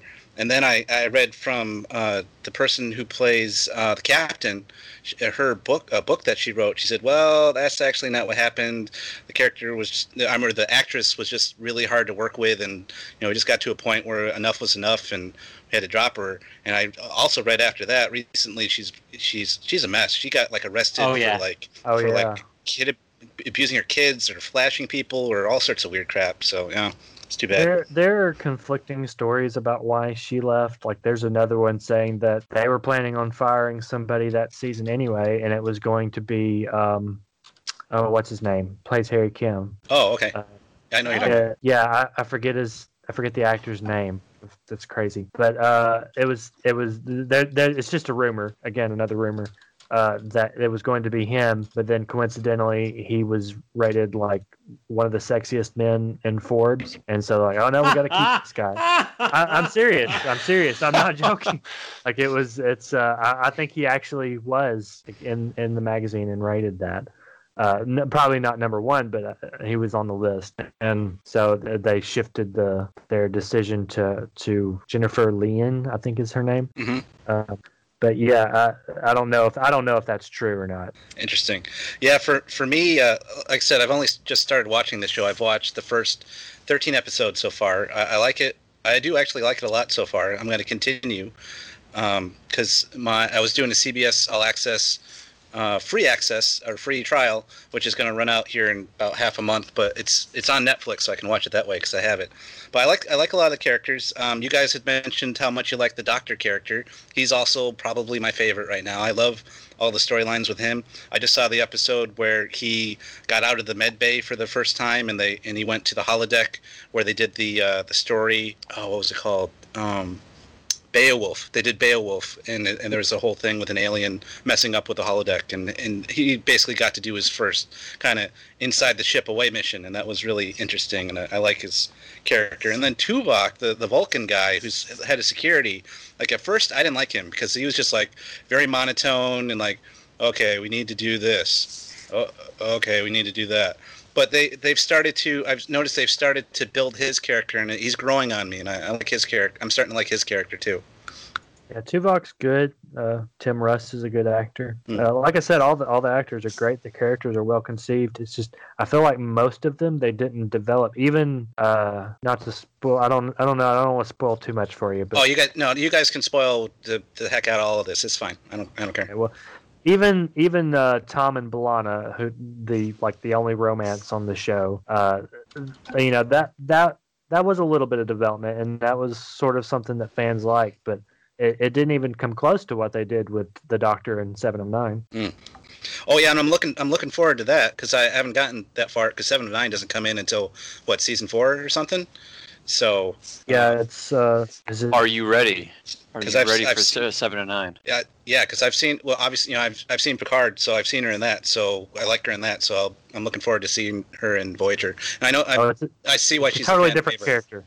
Oh, okay. I guess we'll talk about that too. Well, same character, entirely different portrayal. Yeah, but did any of you guys see Robert Picardo in the Stargate series? Haven't seen that. Let me tell you, I could have an entire podcast about Stargate. I love Stargate. I've only seen the movie. Oh, I think he comes about mainly in the Atlantis episodes. Yes, the Atlantis yes. series. Yeah, it's funny because man, he. I mean, I wouldn't say he plays the same character, but he's way more of a hard ass because he's like Yep. a committee director in Stargate. So he is a very different character than the medical doctor, because the medical doctor is more of it's a comedic introspection on the morality of what it is to be human, kind of much like Data, but not quite. Yeah, it's strange how they took what is essentially just the Data concept and did something totally different with it. yeah. All right, are we about done? Or was I going to say, Yeah. go ahead. Well, we have favorite episodes to do. Oh, all right. Yeah, I don't really have one except for the end. I love when they triumphantly make their voyage home. Sorry to ruin that for you, Pendy. Oh my god! Yeah, No, let's go. They come out like looking like the ship gets like totally outfitted as a Borg killing like super awesome thing. Yeah, but I have opinions on that too. It's like that's literally the last 10 seconds of the show is them making it back, and it's like you don't get to see anything like No. any reunions or nothing. It's just kind of all right, we're done. Oh yeah, like Janeway and her husband and stuff like that. Yeah, what happened there? Well, they might have mentioned that earlier on because they did establish communications with Earth, I think. Yeah. But you don't get to see any of the reunions or anything really. We don't get the 5 or 6 different endings like in Lord of the Rings. Oh, No. So, Yangus. Oh, we still got favorite episodes. All right. Anybody else with a favorite episode? I liked Message in a Bottle a lot. is that the one where the wormhole back in time? So that's Or is the it- one where the Voyager finds an alien communications network, and they use it to send the Doctor to a Federation starship on the Alpha Quadrant, Oh, and he figures out it's been taken over by the Romulans. yeah, that's the Andy Dick episode. I do not remember him being in that episode. Is that not the one where Andy Dick plays a hologram as well? I'm pretty You know what? certain. I won't doubt it. I just don't remember it. I just remember that story bit of it. But you know, That would be fun. Star Trek's always full of cameos like that. Oh yeah, Mhm. that's the one. I just looked it up. Oh, it is. Yeah. Yeah, Does he that's play not the a bad one. usual? Does he play the usual Andy Dick character, where he's kind of off the wall, kind of deal? Yeah, Nice. but he's a hologram. My favorite's Blink of an Eye. It's at least I think that's the name of it. There's a TOS episode called Blink of an Eye. I always get the two confused. But the one I'm talking about, it's they encounter a planet that experiences time at a different rate than they do. So when Voyager shows up in orbit of the planet, it's the people living on it are living like in the Stone Age, and they see the ship. They see the ship in the sky, and they sort of like start wondering what it is. And then by the time the crew of Voyager start trying to send people down, like it's already like in the equivalent of the 50s on the planet, and like they managed to send the Doctor down at one point because he's the only one that can beam down for some reason, and he ends up living like 20 or 30 years within 5 minutes, I think, something like that. But Classic it's, time dilation. yeah, it's just a great episode, and it shows the evolution of the species and like how they would regard a ship showing up in their orbit. Like, you know, they've always wondered what it is as a species, and it's such a good concept that the Orville sort of rewrote this story in an episode called Mad Idolatry. Is that the one where the planet would go between universes, and every time it would pass through, like hundreds or thousands of years would pass? Yes, yeah, Mm-hmm. yeah. Well, that was I a good actually one think- too. I think the Orville kind of maybe did it better, but it's kind of hard to say that when Voyager created the concept. They made so we could say that they made the concept a touch more interesting. Yeah, because they took it fully to the end, where like the alien species have sort of ascended, and it's like they tell the crew of the Orville, like, you know, we no longer worship you as gods, but you know, you've had such an impact on our culture. I think they did a really good job of that. That's something Voyager should have considered taking it to that level. Yeah, that was pretty cool. All right, so Yangus, you had a couple things. You had some points you wanted to bring up here about this time. Oh, yeah. So, first off, going back a bit, when Pendy had brought up the fan that he met that had all of, like, the spaceships and everything from Star Trek, I actually had a teacher in high school who was a really big Star Trek fan, particularly of the original series, because I want to say he was kind of like you, Matt, where he watched the series a lot through reruns. Mm-hmm. And when growing up, because he was one of my English teachers, and I think he was about that age, too, where he would have been young enough where there were a lot of reruns of the original Star Trek, and like Next Generation was coming on and everything like that. Anyway, he had, and I'm not kidding, he had a full-size cardboard cutout of Captain Kirk sitting in his classroom in the back. And what he would do is, because he was, and funny enough, he lived over in Riverside, Iowa as well, which, if you don't know, that's supposed to be like the birthplace of Captain Kirk. Whenever we would do like student drills or like safety drills, like, you know, if there's somebody who came into the school who, you know, had a gun or something like that, or was threatening the school, he would go and grab that Captain Kirk cutout if you were in his room, and he'd put it in front of the door because, and again, this is real, he said that Captain Kirk would scare off any of the intruders because they'd be intimidated by him. That's good. Yeah, he was a nut, but he was a funny teacher.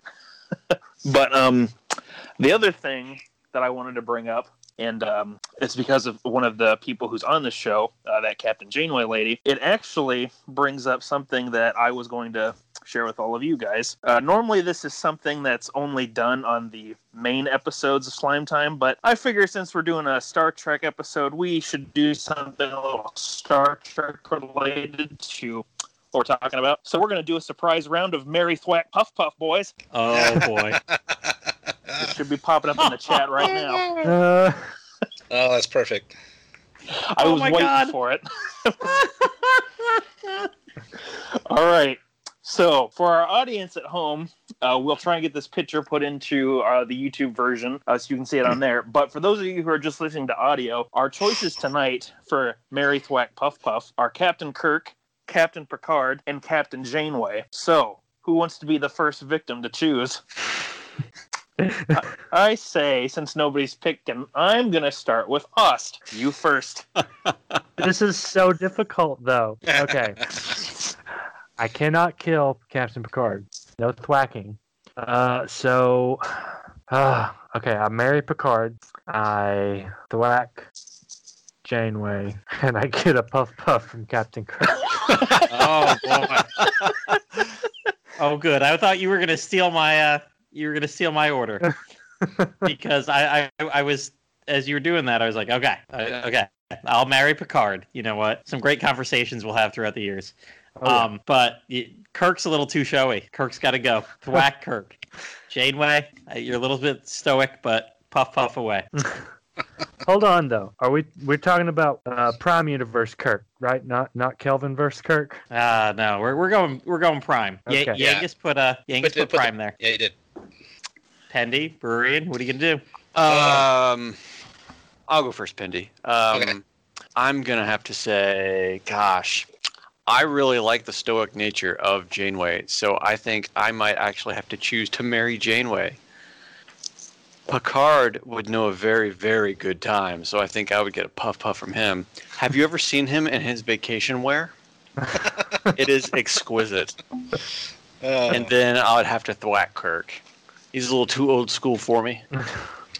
Yeah, I guess. Yep. I guess with Kirk, I would say Kirk would. He seems to be the legend of one night stands in the Star Trek universe. So I'll go puff puff with him for just a good time, and then for marry. You know, I'm actually going to marry Janeway because she seems to be a little adventurous. I'd go with her, and then that means I have to thwack Picard, which I don't want to do, but yeah, I'll have to thwack Picard, as it pains me to do. You can always claim the Prime Directive. It's okay. Oh, that was a totally unexpected event there. Surprise! Thanks. Oh, you wild and crazy guys from Iowa. I do want to give a quick shout out to Woodis for helping put that picture together. I had the idea to make that, but I didn't have the just the standard like font or layout for the Mary Thwack Puff Puff thing. So luckily he had made up a little mock-up of his own and helped me put that together. So big shout out to him for helping me with that and keeping it a secret too. Oh yeah, I had no clue that was coming. I was like, what are you going on about? Okay. I was trying to think where the best point could be to throw that in, but it's like, wait a minute. Janeway's in Voyager. We'll do it there. That was the point. Perfect. Oh, nice. All right. Well, if we had to add somebody else, that would definitely be a marriage candidate for me. I think we'll find them in the next episode or the next series of Star Trek. Go back in time to Star Trek Enterprise. Yeah, Enterprise took place 100 years before the original series, and I guess it was just the age of prequels back then. It first aired, I think, in 2001. I'd have to look, but yeah, it's about that time. It's about that time frame because I remember it ended in 2004. Yeah, it aired, only had a few seasons. First episode aired September of 2001. It only lasted 4 seasons because the biggest reason was that by this point Paramount had founded their own network, and that was the thing about all the previous Star Trek shows is most of those were automatically put into syndication, aside from the original series. Starting Next Generation and on, those shows were not on a network; they were just made for syndication. But Enterprise and I think some of Voyager were aired on UPN, which was Paramount's network. And, I was going to ask what channel it was on. It was one of the upstarts, yeah. Right, yeah. I can't remember what year UPN actually launched, but Voyager was like their big show, and then Enterprise was, by the time Enterprise came around, a lot of the heads at Paramount had changed, and it's always quoted within the people who were working on Star Trek at the time that the people in charge at this point didn't really get Star Trek. They didn't understand it, and by around season 3 of Enterprise, they were really trying to like interfere, I guess, for lack of a better term. I think one story that Brandon Braga said is that they wanted a different boy band on the show every week. It just, they totally didn't get what the theme of this kind of science fiction series was. And by the time season 4 rolled around, they had already prepared it for cancellation, and ironically there was no studio meddling at this point because they had written it off. So honestly, some of the best written Star Trek episodes ever were delivered in season 4 of Enterprise. So I'll state my unpopular opinion here. I absolutely loved the opening song. I loved that they went completely different, and Faith to the Heart, man. Yep, that I really like that. Wasn't that in the Robin Williams movie with yeah, I think so. Yeah, but he had the red nose. Patch Adams. They had the Rod Stewart do it. They did, yeah, it was, and they got somebody else to do it for, pay a much smaller licensing fee, I'm sure. I like the opening theme too. I get why it flopped because it was really different, and a lot of people thought, why is there Christian rock on my Star Trek series? Which is what it sounds like. I kind of liked it, and I thought it was more or less fitting. They wanted to use the U2 song, It's a Beautiful Day, or Beautiful Day. Yeah, they wanted to use that, and there's even like a fan mock-up you can find on YouTube where they've thrown that track over the opening cut or the opening scenes, and it doesn't really fit the tempo of how they've edited the scene for the original opening, but you can sort of see what that made a little bit more sense. But Faith of the Heart does make sense within the context of the show, I think. Yeah, so I've only watched the first 2 episodes the other day, and when I saw the first episode, which I think was like an hour and a half, it was like a bigger story. When I first saw it, and I was like, oh, well, this is interesting. Like, this makes sense for the first episode, and regardless of the song, the imagery made a lot of sense, and I thought that was really good. See the different real enterprises throughout the years, and then they move into like the science fiction ones, and they show the ship, which the first ship that had warp capability from one of the Star Trek movies and stuff like that, and that was really good. And they even brought that character on one of the episodes too when they're first launching. He does a little speech, and but then continued, and I saw they continued to use the song for the later episodes, and like, the song doesn't click with me that well. The imagery they use is great. I'm just not a big fan of the song. It just doesn't appeal to me personally. Yeah, and the song, honestly, as crazy as it sounds, like from everything I've read, that really killed the show for a lot of people, and it doesn't feel like it should make that big of an impact, but it really did turn the audiences away, at least initially. It is so different for Star Trek. Like the show itself, I would say is not a big departure from a normal Star Trek show, if there's such a thing, but like this. But yeah, the opening song is very different from what they had done in the past. So I guess I could see that. Mm-hmm. I actually remember. Oh, before you go on, since we're talking songs, one of the songs that really stuck with me, it was by the group The Calling. "Wherever You Will Go" was used in a lot of the.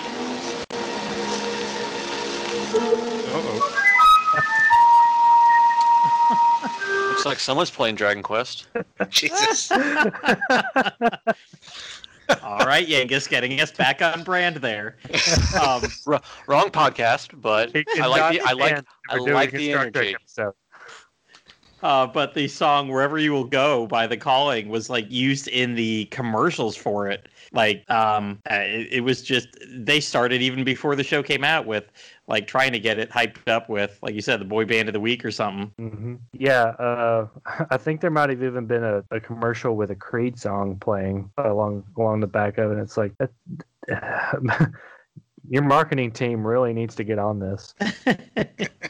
But this was actually, this is the first one I watched weekly. I missed all the other ones as they were on. I actually did start watching Voyager like right at the end. But the biggest problem with Enterprise is being able to get the show, because UPN, back in the day, kids, we had these things called antenna that we put on our television. Oh, yeah. That's how you watch stuff, and if you didn't have a good signal, you weren't really watching the show, you were watching snow.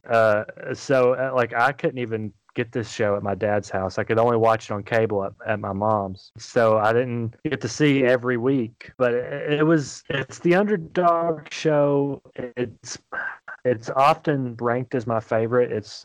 It changed, that role changes so much, it's hard for me to say, but it's definitely worth giving a shot for people who like buy into the negativity about it. I like it so far. Like I said, I've only seen the first two, and I like the concept. It's very fun to see such a ancient for that Star Trek universe, such an ancient ship going off on its first journey and the start of Starfleet, and all the little things that they have to encounter. They don't have all the technology that they rely on in the future shows, and they have to struggle with that, and they're often outclassed by anything that they run into, and they have to. It's kind of like how sometimes, like when you watch James Bond movies, like when he doesn't have his gadgets and he has to like think of something without all his gadgets, sometimes the best stuff can come out of that. Yeah, and they should have leaned on that more. Like they really should have leaned into that type of storytelling. But the studio really wanted futuristic stuff in Star Trek, and that's part of the reason they didn't commit totally with that. It's hard to strike that balance between like, okay, we need more futuristic than this, but less than that. Is there a medium? Like I loved how like they had the transporter, but it was kind of like brand new, and they're like, isn't that just for cargo? You don't put living stuff in that. Oh yeah, that was great. Yeah, and I love the person that you never saw that made all their food, Chef. They would always talk about Chef. Ooh, Chef did a good job today. Actually, you get to see him. Oh, do you? In the finale. Oh. Well, that's perfect. Oh, yeah. But yeah, they didn't have the universal translator, so you had the Asian girl that was really good at translating languages and everything. So yeah, it was that balance between, okay, we're out here in space, but holy shit, like we're the first ones out here, and there's a lot of crap out here that we're not ready to deal with. Yeah, I love the idea that the communications officer in this era is very important, because they don't have a universal translator, and communicating with alien species is critical. And it's like by TOS, they still had a communications officer, mainly just to channel messages to different locations. And then by Next Generation, they had the security officer taking all the messages. Like they didn't even need a dedicated department. But in Enterprise in that time, that's as crucial a role as like chief science officer. Yeah, and they made so much drama with it because the character wasn't prepared to even do those kind of missions to begin with. That's a big part of her character growth in the beginning, at least so far, because she's like really struggling to deal with all this, going out in space and away missions and stuff like that.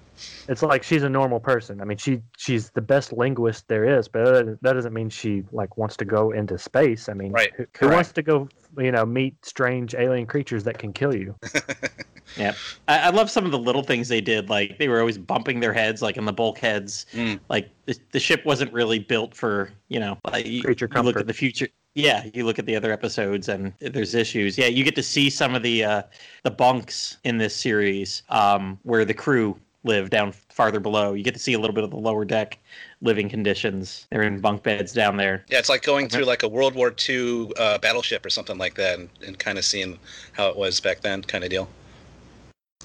Yeah. I mean, that's what they kind of like, they almost modeled it after, like, here we are on a naval vessel, but up in space, like built to do the job, not to, be your permanent home nicely for the next few years. Yeah, and the introduction of a lot of things that become a staple in Star Trek is nice too, where like they bring out the first phaser weapons and stuff like that. And I just watched it where it's like the captain tries it and has it on stun. It's like, oh, I guess the stun setting works and stuff like that. Yeah, and they really changed things up in season 3 and 4. Like I've said before, season 4 is just some of my favorite stuff that's ever been done in Star Trek. I know this was. I watched all this as it happened. I remember all 4 seasons. I think it was the third one with the Xindi plot. That was my favorite. I loved how it opened with just that probe, like just cutting a big swath out of Earth. I think it was because it hit Florida. That was that one was like, oh yeah.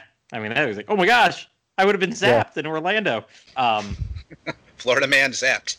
Yep, Florida man zapped by a beam weapon created by time traveling people in the Xindi, whatever. But yeah, I liked how they got kind of that whole season arc. It was just, they were the only Earth ship, and they needed to save humanity. Like it was not just exploration, but it was, they had that gigantic season arc that was, we got to do something too. Like there is a mission. Yeah, I love the Xindi arc. I think the reason I like season 4 so much is because it strikes a perfect balance between that kind of long arc storytelling and the episodic content. Because true. There are some people who don't like the Xindi story, and if you don't like that entire season, because that's the majority of that season. Yeah. So I think it works better when they do it in smaller bursts. But yeah, I agree personally that whole season is epic, and it's just really good writing. It's hard to dispute that. Mm-hmm, mm-hmm. So we got favorite characters or favorite episodes? Trip and T'Pol. Oh, Trip. They're both great characters. See, which one was Trip? Trip is the Southern guy that runs the engineering. Oh, the chief engineer. Okay, gotcha. Yeah, chief engineer. I wish I would have seen the show earlier in life. I would be Trip. Like that would be my name. That's what I would tell people to call me. Because I'm a third as well, and I'm like, oh my god, I've only heard of people called Trey, and I'm like, I don't want to be a Trey. I'll just be Matt. That's fine. But my god, if I had heard this when I was like 10, by the time I was in high school, I'd have been Trip. I would have introduced to myself as everybody's. I'm Trip. Hi. Favorite episode? I think the Mirror Universe 2-parter is probably mine, and I know, like, everybody says the Mirror Universe has been done way too much, and I agree. But I love how over the top it is, which that's what the Mirror Universe is supposed to be. And I love the sets. I love the old classic TOS stuff. How they did that. They did such a good job of recreating the classic set, and I love how that 2-parter ties into. Which episode is it? It ties into one of the TOS episodes where the Defiant is it the Tholian Web? I think it might be the Tholian Web. I'd have to look that up. But anyway, a ship from the TOS era is lost in this episode. In the Defiant, or in the whatever episode I'm thinking of in TOS. It's lost, and what happens is it goes. Not only does it go back in time, but it passes over to the mirror universe, and that ship is captured by the Empire, the Terran Empire, in this two-parter, and it gives them like a huge tech boost. And actually, that's followed up on in Discovery. That the ship is. I think we actually see it in the episode. I can't remember. I've only seen Discovery once. So when does the Terran Empire get established? It takes place in a alternate universe. Right. I don't think we actually know for certain. A lot of people have theorized that the mirror universe takes place in a reality where the Roman Empire never fell. Oh no! I mean, like, what show do they establish the? I'm sorry. The Terran Empire. I was thinking you were speaking in universe. I got too literal. Got too literal. Sorry. That's how much of a nerd I am. That's okay. No, it was established in the TOS episode Mirror Mirror, which I think it's season 2, maybe season 3. It goes all the way back. Yeah, I didn't realize it. I've seen all the original series, but I had forgotten that they established it that far back. So I thought like Discovery had started that whole thing, but obviously not. So that's cool to find out. Nope, TOS did it, and then Deep Space Nine had like 13 Mirror Universe episodes. I don't know the number, but it's a lot. Okay, cool. Yeah, and then Enterprise did these 2. Now I'll have to go back and watch that Mirror Mirror episode again. Mm-hmm. Yeah, okay. I love so this. The episode I was thinking of is the Tholian Web. That's what kicks off the whole thing. Mm-hmm. I will have to say I really enjoyed Scott Bakula being cast for this role because Quantum Leap was like one of my favorite shows growing up. Agreed. Absolutely. Yeah, I'm so upset that we didn't get to see more of him in Star Trek. Mm-hmm. Yeah, he's a really good captain. I really like his character so far. I guess I would say so far he's my favorite character in Enterprise, actually. Well, and if you think about it, and this is sort of alluded to in some of the Enterprise novels, I mean, he is the archetype for the Roddenberryan leader. Like, Star Trek is based off of an old series of novels called Horatio Hornblower, and each captain has sort of tried to match the role of Captain Horatio, because that's just what the captain character was modeled after in TOS.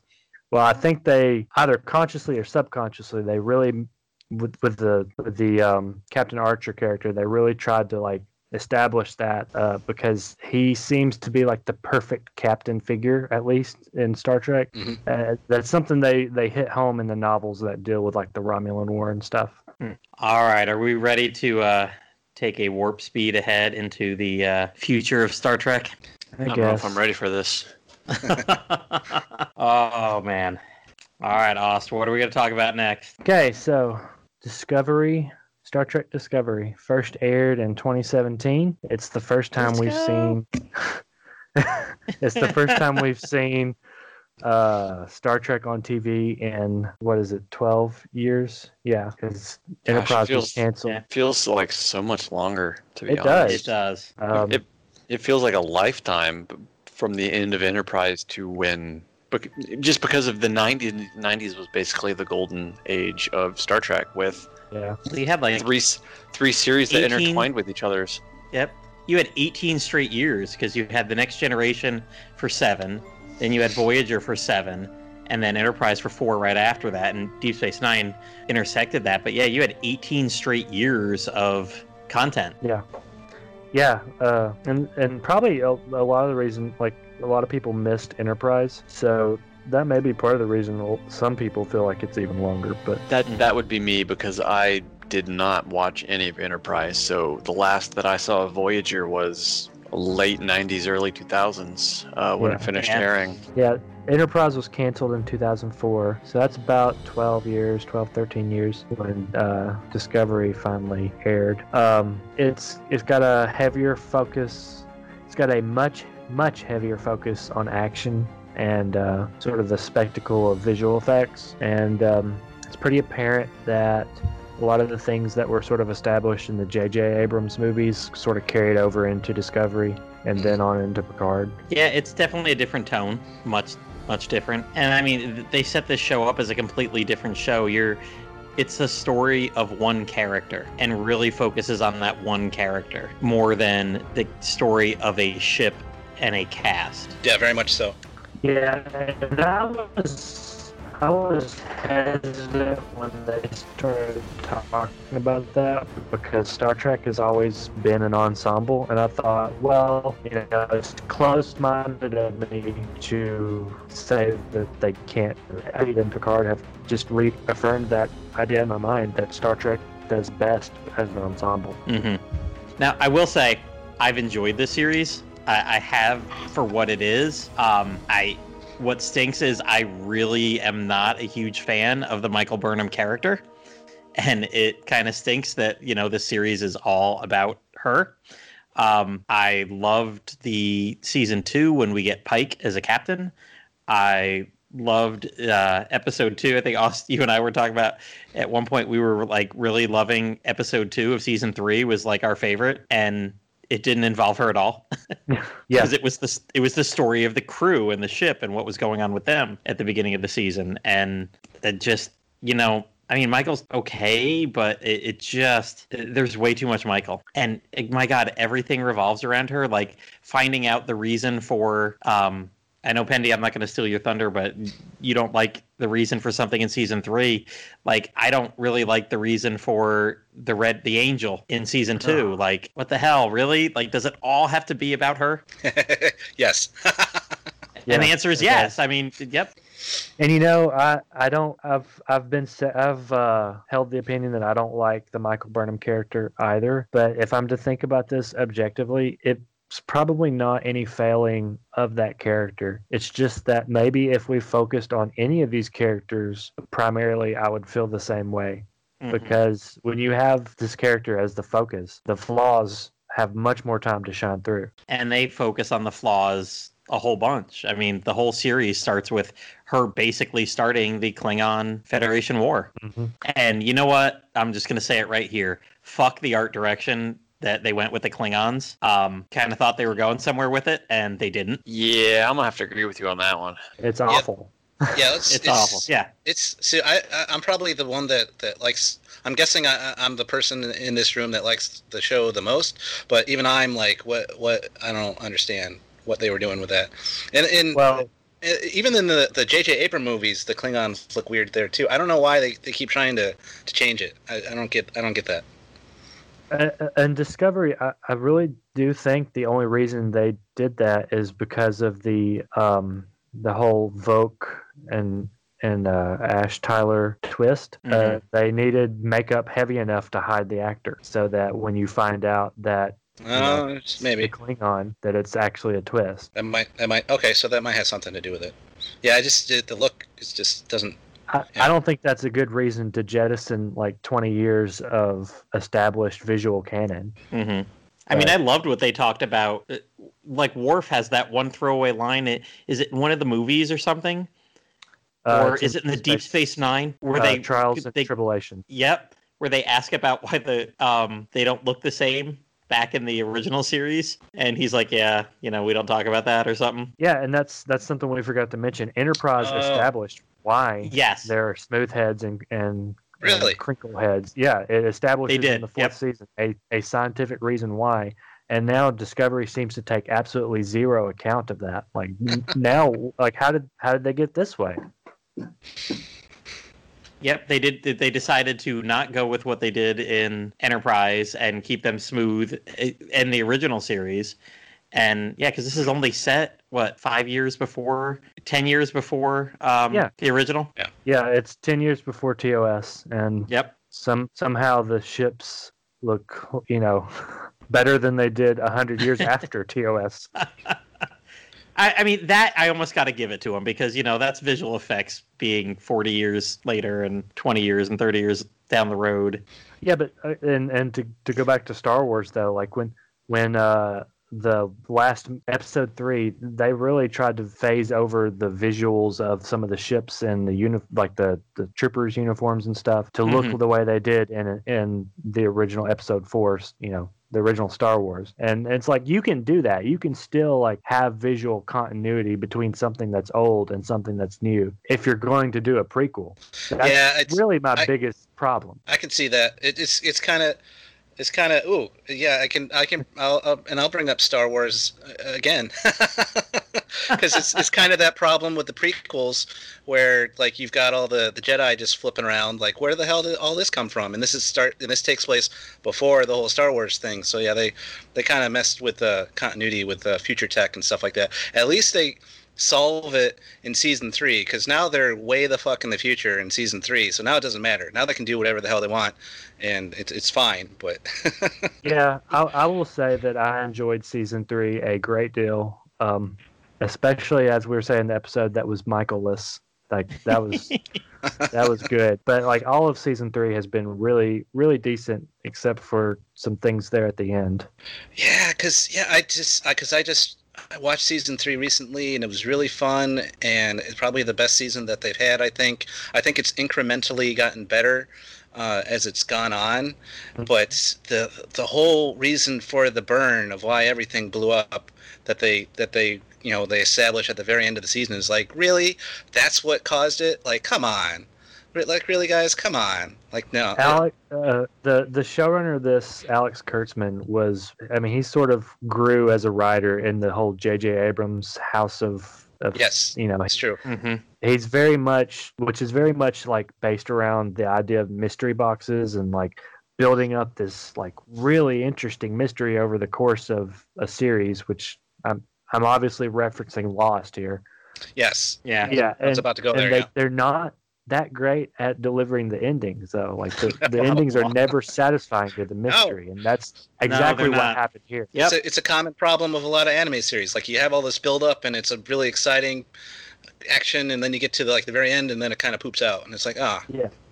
And some people are okay with that. Like they enjoy the journey of the mystery. But to me, if the delivery isn't solid, then I don't even feel like rewatching it, because it's like there's no point. Mm-hmm. I will say I really enjoyed season. I don't want to leave on a note of negativity when I liked the season so much. No, I think where the series really took off for me was the end of season 2. I actually loved how they kind of hit a lot of continuity errors right at the end, and I don't think everybody loved that. I think you didn't, Ost, when like they wrote the ship out of Federation history completely. And like they had that directive, and like Spock was the one who talked about it, like this is what we have to do. And I liked that, and then it launched into season 3, which I've enjoyed the most as well. No, that was good. That was good how they ended season 2. I do like how it's a very good way to end the season and establish season 3 at the same time. That was good. Mm-hmm.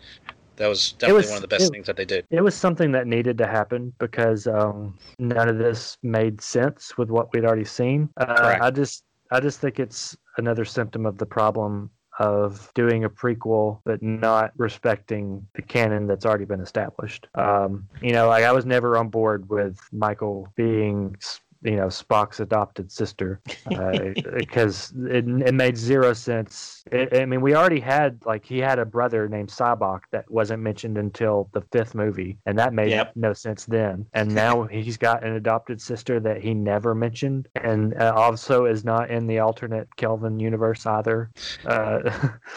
But I didn't like that idea, but it was the right decision to send them to the future. Yeah, that's where the show should have started, in my opinion, because a lot of my problems with it being a prequel go away once they do that. Mm-hmm. Yeah, and you know what? The visual effects and all the cool stuff that they've done in season 3 with the 30th century or whatever, wherever they are, 32nd. It's cool. I mean, like the matter that just moves around all the time, and the programmable matter. Yeah, programmable matter. That's it. Yeah, that is. And now that they have the ability to do those kind of visual effects at the scale they can, it just really is a whole nother. It's just awesome. I think that's cool. It takes it to the next level of a sci-fi show. I agree, and that's the best part about putting it in this time, the space and the timeline. Correct. And it seems like they're going to stick with that, so that's good. They should stay there. But I would say for me, overall, it's been a fun, despite some continuity crap that they've done. It has been a fun continuing storyline. Some of the characters I do really like. I do like the Michael character, and maybe I have more of a bias towards the actress because I saw her in The Walking Dead. She was in a few seasons of The Walking Dead. She played a really good character in that show, and I was excited to see her get the lead for this show. So I've liked her from before. So I haven't minded that so much. I do understand why people would be as upset with that because, as you guys mentioned, it's been more of a ensemble kind of thing. The movies and the shows, and this is much different than that. But yeah, it's been fun. But the character I love more than anybody else. I'm sad that she's gone. I understand why she's gone, but I'm sad. I really loved Michelle Yeoh's character from the whatchamacallit, from the Mirror Universe, from the Empress. The Empress. Mm-hmm. Michelle Yeoh as the Empress is absolutely amazing. Well, she's getting her own show. You're going to have your own show with her. Great. And I'm going to love it because, yes, her portrayal of that character and the little snarky remarks that she makes all the time is great. And, it's been a lot of fun. And all the stuff with that Empire in the alternate universe has been fun. So one of my favorite episodes was when she left, was the two-parter when she kind of got transported back to her Empire and became in the past and kind of was able to redo the events of things that she had done in the past so that that person that guarded the gate could kind of test her to see how she had evolved as a character was really nice. And that's another thing. Like, she's entertaining as a character, but she had a lot of character growth that was really fun to see as well. Did anyone notice in that two-parter at the end where she puts her sword through Michael and it's like the bad CG effects? It just sort of like wiggles around inside of her. No, it's so awful. I'll have to go back and watch that. They may have already fixed. Well, no, there's been no. I don't know. They may have already fixed it. Sometimes they fix this stuff for like Blu-rays, but now that they do it with streaming, I don't know how they would do that.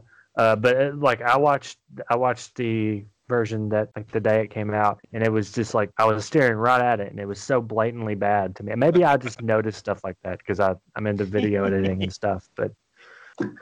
It was very clear. It looked like a video game where like a character sticks a sword through another character, and it just like it's not really. It's not like gone through a body. It's just clipping through.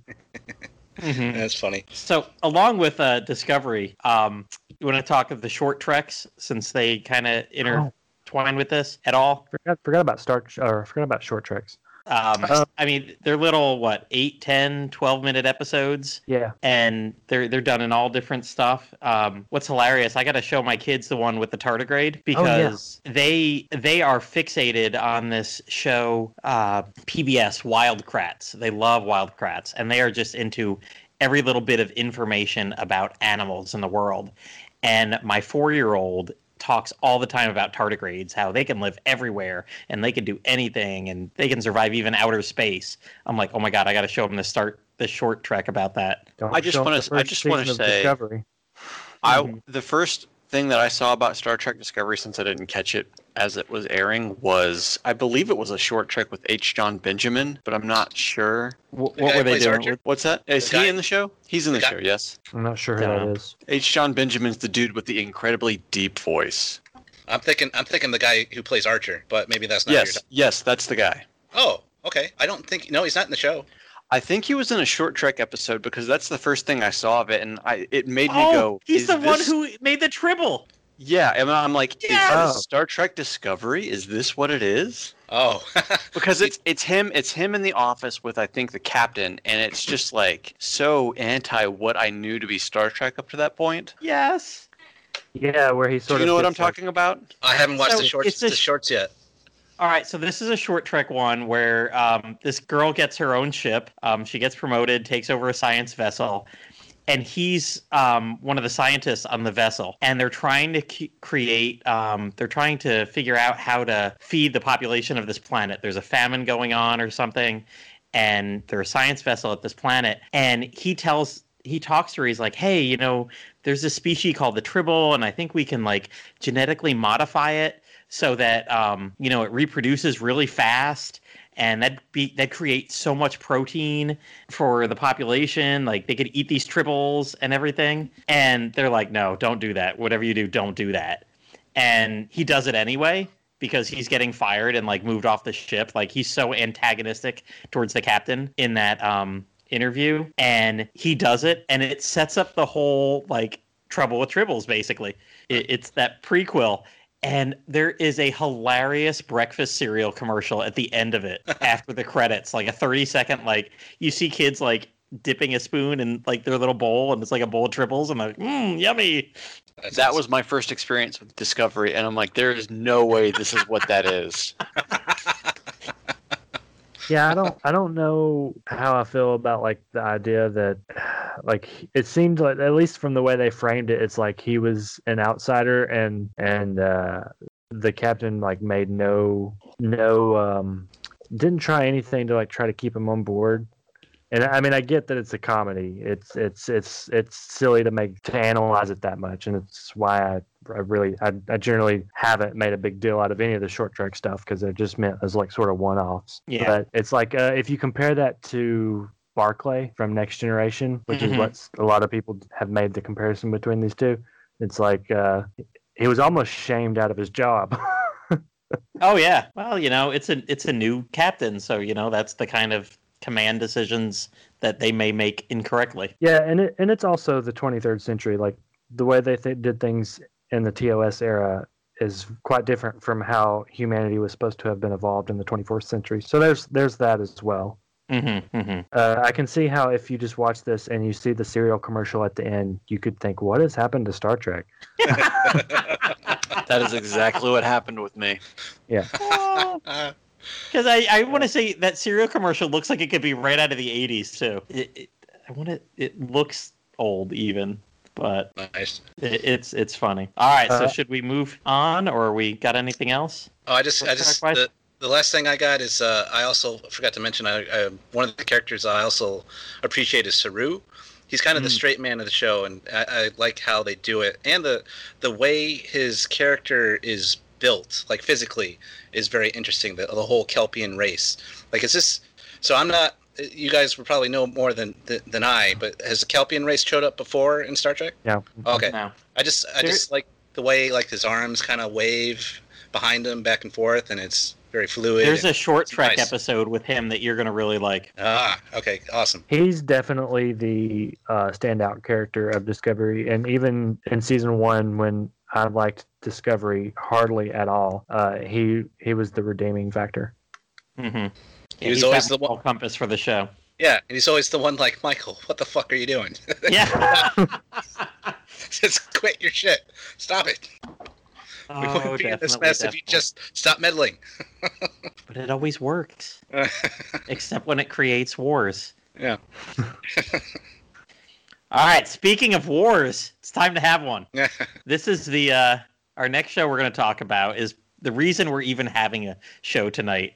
I know when this streamed last January, was it January, February? It came out last year. February. Yeah. I think this is when Austin and I started communicating on the Den more and talking week by week our way through this show. And Pendy, do you want to take the lead on this at the beginning here? I have no idea what you guys are talking about, by the way. I have El Zilcho because I also didn't look at the show notes. I wish I could Star Trek Picard. Yes. So Picard is another CBS All Access show. The first season aired in 2020, just last year, and it follows fan favorite Star Trek The Next Generation's captain, Jean-Luc Picard. The first season follows Picard as he tries to help an android that is being hunted down by a secret Romulan cult. Personally, I think the casting is great for this show. Alison Pill is an actress that's in the show. I hadn't seen her since Scott Pilgrim, and it was great to see her play that character, especially considering what her character has to go through in the first season. Data, in a roundabout way, is involved in this storyline as well, and that was great to see. The guy who plays Picard's Romulan bodyguard is fun. I like his naivete about the world, and that was always entertaining. Rios, who's the captain of the ship that Picard ends up being on, The little holograms that he had made to kind of help him run the ship and the various functions on the ship, that's pretty much my favorite part of the show. Those guys are a blast, and I'll go into why later. I like the two Romulan siblings that are the antagonist of the show. They were great. One of them I had seen recently in Gotham. She plays one of the Poison Ivies. And even though I hadn't gotten to see her part yet in Voyager, because like I said, I've only been through part of season 1, I did enjoy Seven of Nine's appearance in the show, which I guess we'll go into about how she's different from how she was in Voyager. So, and I hope that she'll be more of a regular cast member in season 2. They kind of set that up, so we'll see how that goes. I mostly like the show. There were a few things I thought could have been done better. Big spoiler here. You guys don't mind about spoilers with the show, right? We're spoiling every one of these shows. Okay, good, cool. But so basically, at the very end, Picard dies in kind of sacrificing himself on this journey that he goes along. He's diagnosed with this fatal disease, and he succumbs to it while saving this race of androids. It could have been a really good way for his character to go out of the series, I thought. It was really well done, it was very poetic, but nope, surprise, he's still alive. They just slap his brain in an android body, and then they don't give him any enhancements whatsoever. They somehow program it so that he's still going to die when he naturally would have died had he not had the whole brain disease. Even his character in the show is like, you couldn't give me like an extra few years to live or something, in this android body. To me, that just made no sense. That was weird. So the way they set it up, I'm guessing season 2 probably will just have him carry on, and they probably won't even address it, and just treat him like it never happened. So it's kind of a huge cop-out as far as I'm concerned. This show also gets a little awkward with romantic relationships, in my opinion. At one point, a character goes through a traumatic experience, the one who's played by Alison Pill, and seeks solace from another character, and they end up sleeping together, and that makes sense in the moment, that I understand. But then at the very end of the show, with no further character development between the two, now they're suddenly a couple, I guess. So that was weird. They didn't really set that up very well. It's just, and they don't seem like two characters that would be in a relationship. So it just, I don't know, that didn't make any sense to me either. And also in the last episode, this bothered me, as they kind of do a pan of like everybody on the ship, and as they had all come together and everything was all right in the world, and they just saved everybody, and they show Seven of Nine and Raffi, those two characters, as having a romantic relationship apparently. And I was like, what? Where did this come from? Like, not that I mind that they're doing that, but like, it just came out of nowhere. There was no character build up to it, and now I guess they're a couple. So that was stupid too. So just a lot of these things seemed really forced, which is unfortunate. But despite all of that, I did enjoy the season overall. I like most of the character moments and a lot of the plot that they came up with and storylines and things like that. I still do look forward to season 2. It's just, for me, more than anything else, I like the cast of characters that they came up with, and I just hope they just don't muck it up for the next season. So that's my opinion on it. It sounds like a lot of bad fanfic writing, to be honest, with a lot of that forced stuff. stuff. What it feels like. That's an unironic take on it. They did these things because, I don't know, it's almost like they didn't focus test it, and then like the head writer just went, yeah, I like this, we're going with this. Well, you're not watching Captain Picard, you're watching Patrick Stewart. He's a great actor. I'm sure he's a fantastic man, but he's always had opinions on what Picard should be. Most notably, like, he's always wanted him to be like the action hero, and in Nemesis, he's responsible for that dune buggy scene. Yeah, example, dude, watch any. Well, I guess we'll get there, but watch any of the movies. Movie Picard is a completely different person than TV show movie or Picard. Well, like they say in the lower decks, that's movie logic. Yeah. Yeah, that's true. But that's I don't know. The character we see here is not really the one we see in Next Gen, and I don't want to be too negative. All that time traveling fucked with a man. Yeah. It was. I'll just put it this way: it's Discovery is not always good Star Trek, but it's usually a good TV show. Mhm. Picard, especially with its ending, it's just I don't think it's good writing. I think it ended terribly. There so much of it doesn't make sense all throughout. It's just it did not resonate with me.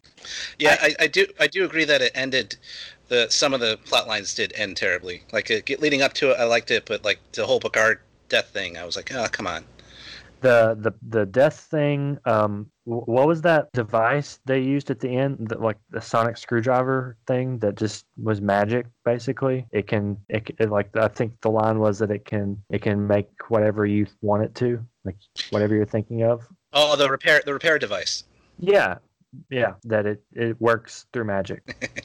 That's how they resolved the Deus Ex Machina. That's how they resolved like the big conflict at the end. That's the Deus Ex Machina. And the more I thought about it, because I defended the show more last year than I will right here. Although again, I like it. It's fun going back. I had something highlighted that Pendy said and commented in our notes with this whole like, what the hell? This suddenly is happening, and this suddenly is happening. This suddenly is happening. Like, I feel like this is where these modern 10 to 12 episode seasons get out of whack with what we're used to, like, back in the day with 24 episode, 25 episode seasons. Like, sure, you have a bunch of fluff and filler episodes, but that's where, like, these little relationships could have actually worked. And it's where you have that, okay, so you have a one-off Riker and Troy episode. And I liked that one, but my God, that it was a whole episode, so it takes, like, 10% of the whole season away, not like one episode out of 24. And, there's just episodes, there's a lot of episodes where the Romulan guy is just gone and, he's out of there. So, but that's, again, like 3 or 4 episodes and he doesn't appear in it right at the beginning either. So he's not in it enough to really make a huge impact, even though I like that. And they tied his the order of Romulans that he's part of into Discovery season 3. That's right, they did. Because Michael's mom is part of that order. Yep, I thought that was all those years later. Yep. Yeah, the Coet Malat. I don't have a problem with that. I think that was kind of a cool little piece of world building. And I don't mind that it was taken over into Discovery. But, where I feel like they start losing some stuff is I feel the fan theories out there about some of these things in Discovery and Picard are way better than what they wrote. When we talk about the endings, Control being the big thing in Discovery Season 2, that would have been so awesome if it was turned out to be the Borg later on. Like, that was a theory at one point. And then you get the same plot device in Picard that, there's machines that are going to take over all sentient life in the galaxy. Like, how does that not link up with Discovery? Because they didn't bother to even link that. Yeah, and I thought they were going to, because there's that moment where Seven is on the Borg ship and she like goes into the Queen's chamber and then her eyes go black, sort of the same way the characters do when they're under the power of control in Discovery. And I thought that's where they were going. And I'll admit, I personally did not want them to do that, but I think it's so bizarre that they didn't do the obvious thing and connect those two. Yeah, because I feel like you just keep getting this whole, okay, we're telling the same story twice, but not even linking them. Yeah. And if you don't like that story in Discovery, you're not going to like it here either. Correct. Yeah. It's like, okay, so let's do it again. Like, why? Why do this again? Like, you've already done it. And they were back to back last year, weren't they? Picard and then Discovery Season 2, or Discovery Season 2, then Picard? They were in the same year, at least, yeah. So it was really like let you hit you over the head and hit you over the head again, but we're using the other hand. It's still a hand, but we're hitting you with both of them. I like the android planet, and you had the one, I don't know the actress's name that plays Ollie. There's the old version of her that looks sort of like Data. I thought that was cool. Oh, how they had that flower defense. That was very like sci-fi and like classic. Like it feels like something you see in season 1 of TNG. Yeah, it was interesting to use like an organic defense system as opposed to what you usually see. Mm-hmm. I'm glad that the uniforms are colorful again, although the main cast didn't wear any uniforms. So that's about all I got. Yeah, I mean, we've got 10 episodes, so I mean, this is not like all the other series we've been talking about. So go ahead, Pendy. I know you had some other stuff about this. I mean, I think that's all my thoughts on it. I was just gonna say, like, as far as Picard's character goes, like, I actually don't mind where they went with how his character is, because they at least bothered to kind of write into the beginning of the season, like, why he had become the way he had become because of events leading up to the season of Picard. So that made it understandable for me. So I was like, oh, okay, so he was, he's very jaded, and he's got this brain thing going on. He's coming to the end of his life, so he's gonna say fuck it a little bit and kind of go off the cuff. So I didn't mind that. Mm-hmm. If you read the book that precedes this, it makes a little bit more sense, but not a whole lot more. I mean, they sum it up. They sum up the book basically in the show without missing the finer details. Gotcha. Mm-hmm. I would say for favorite episodes for this one would be episode 8.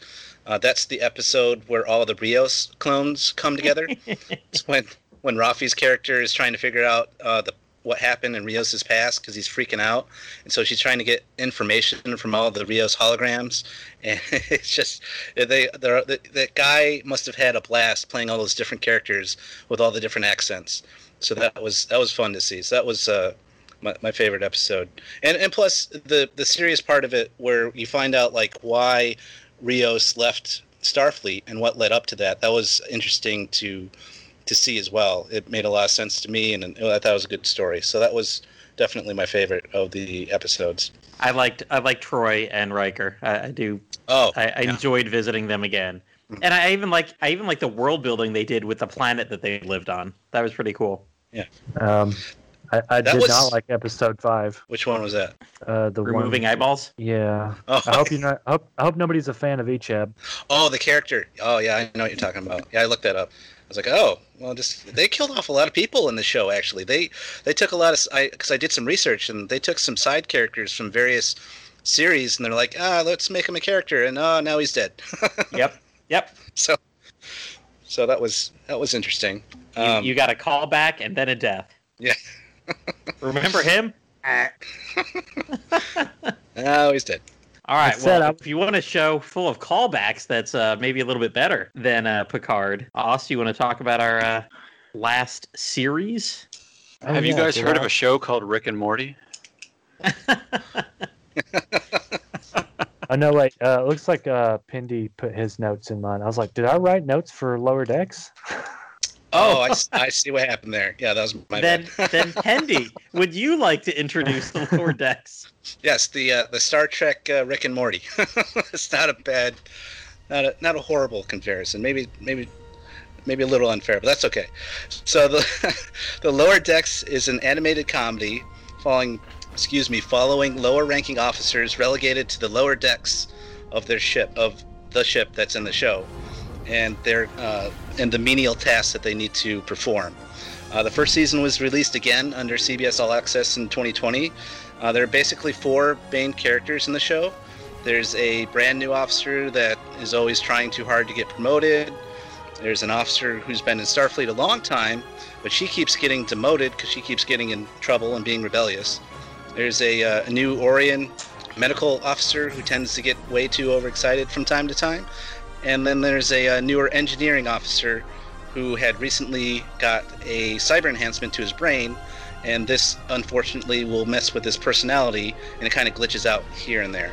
I think it's a really fun show. It's not meant to be taken seriously.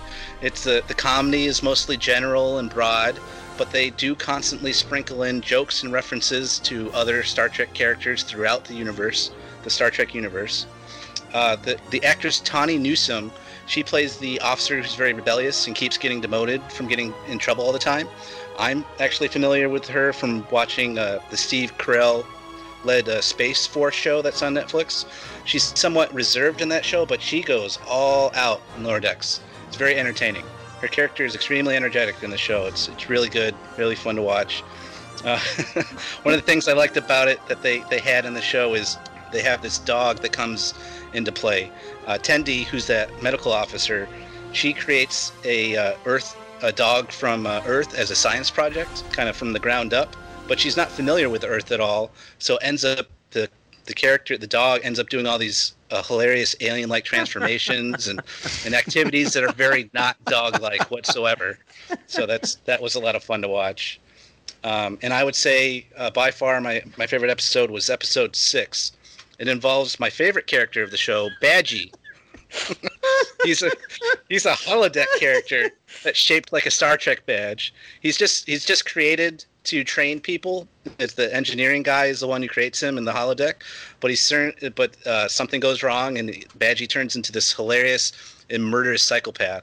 And they also it's great how they use him as a weapon in the season finale as well. He's played by Jack McBrayer, which if you remember, he's the Fix-It guy from Wreck-It Ralph, and that plays an NBC page on 30 Rock. So it's his kind of acting where he's kind of all nice and folksy, and him kind of flipping the switch and then becoming murderous is absolutely hilarious.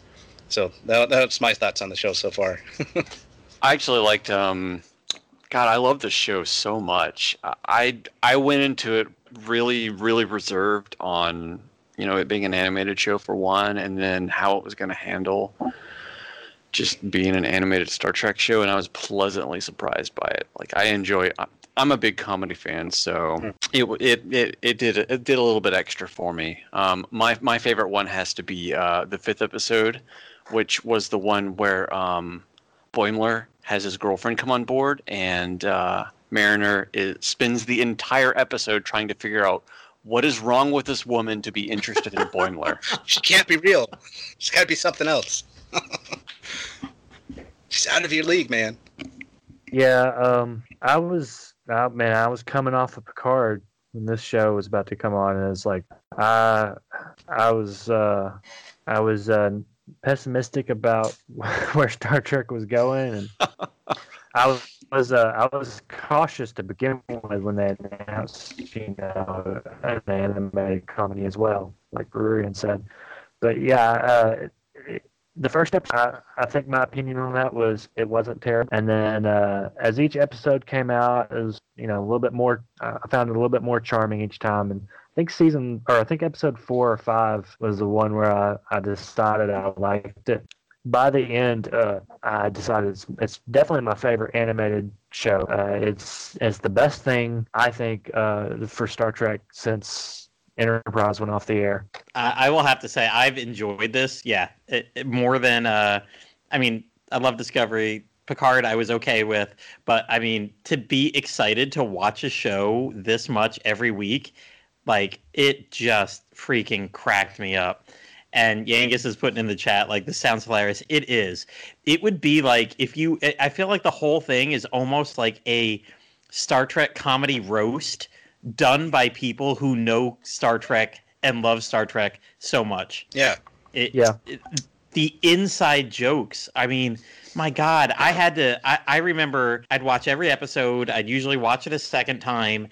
And then I would go online and try to find, there was always an article every week written by some clickbait site, like all the inside jokes you missed from this week's episode.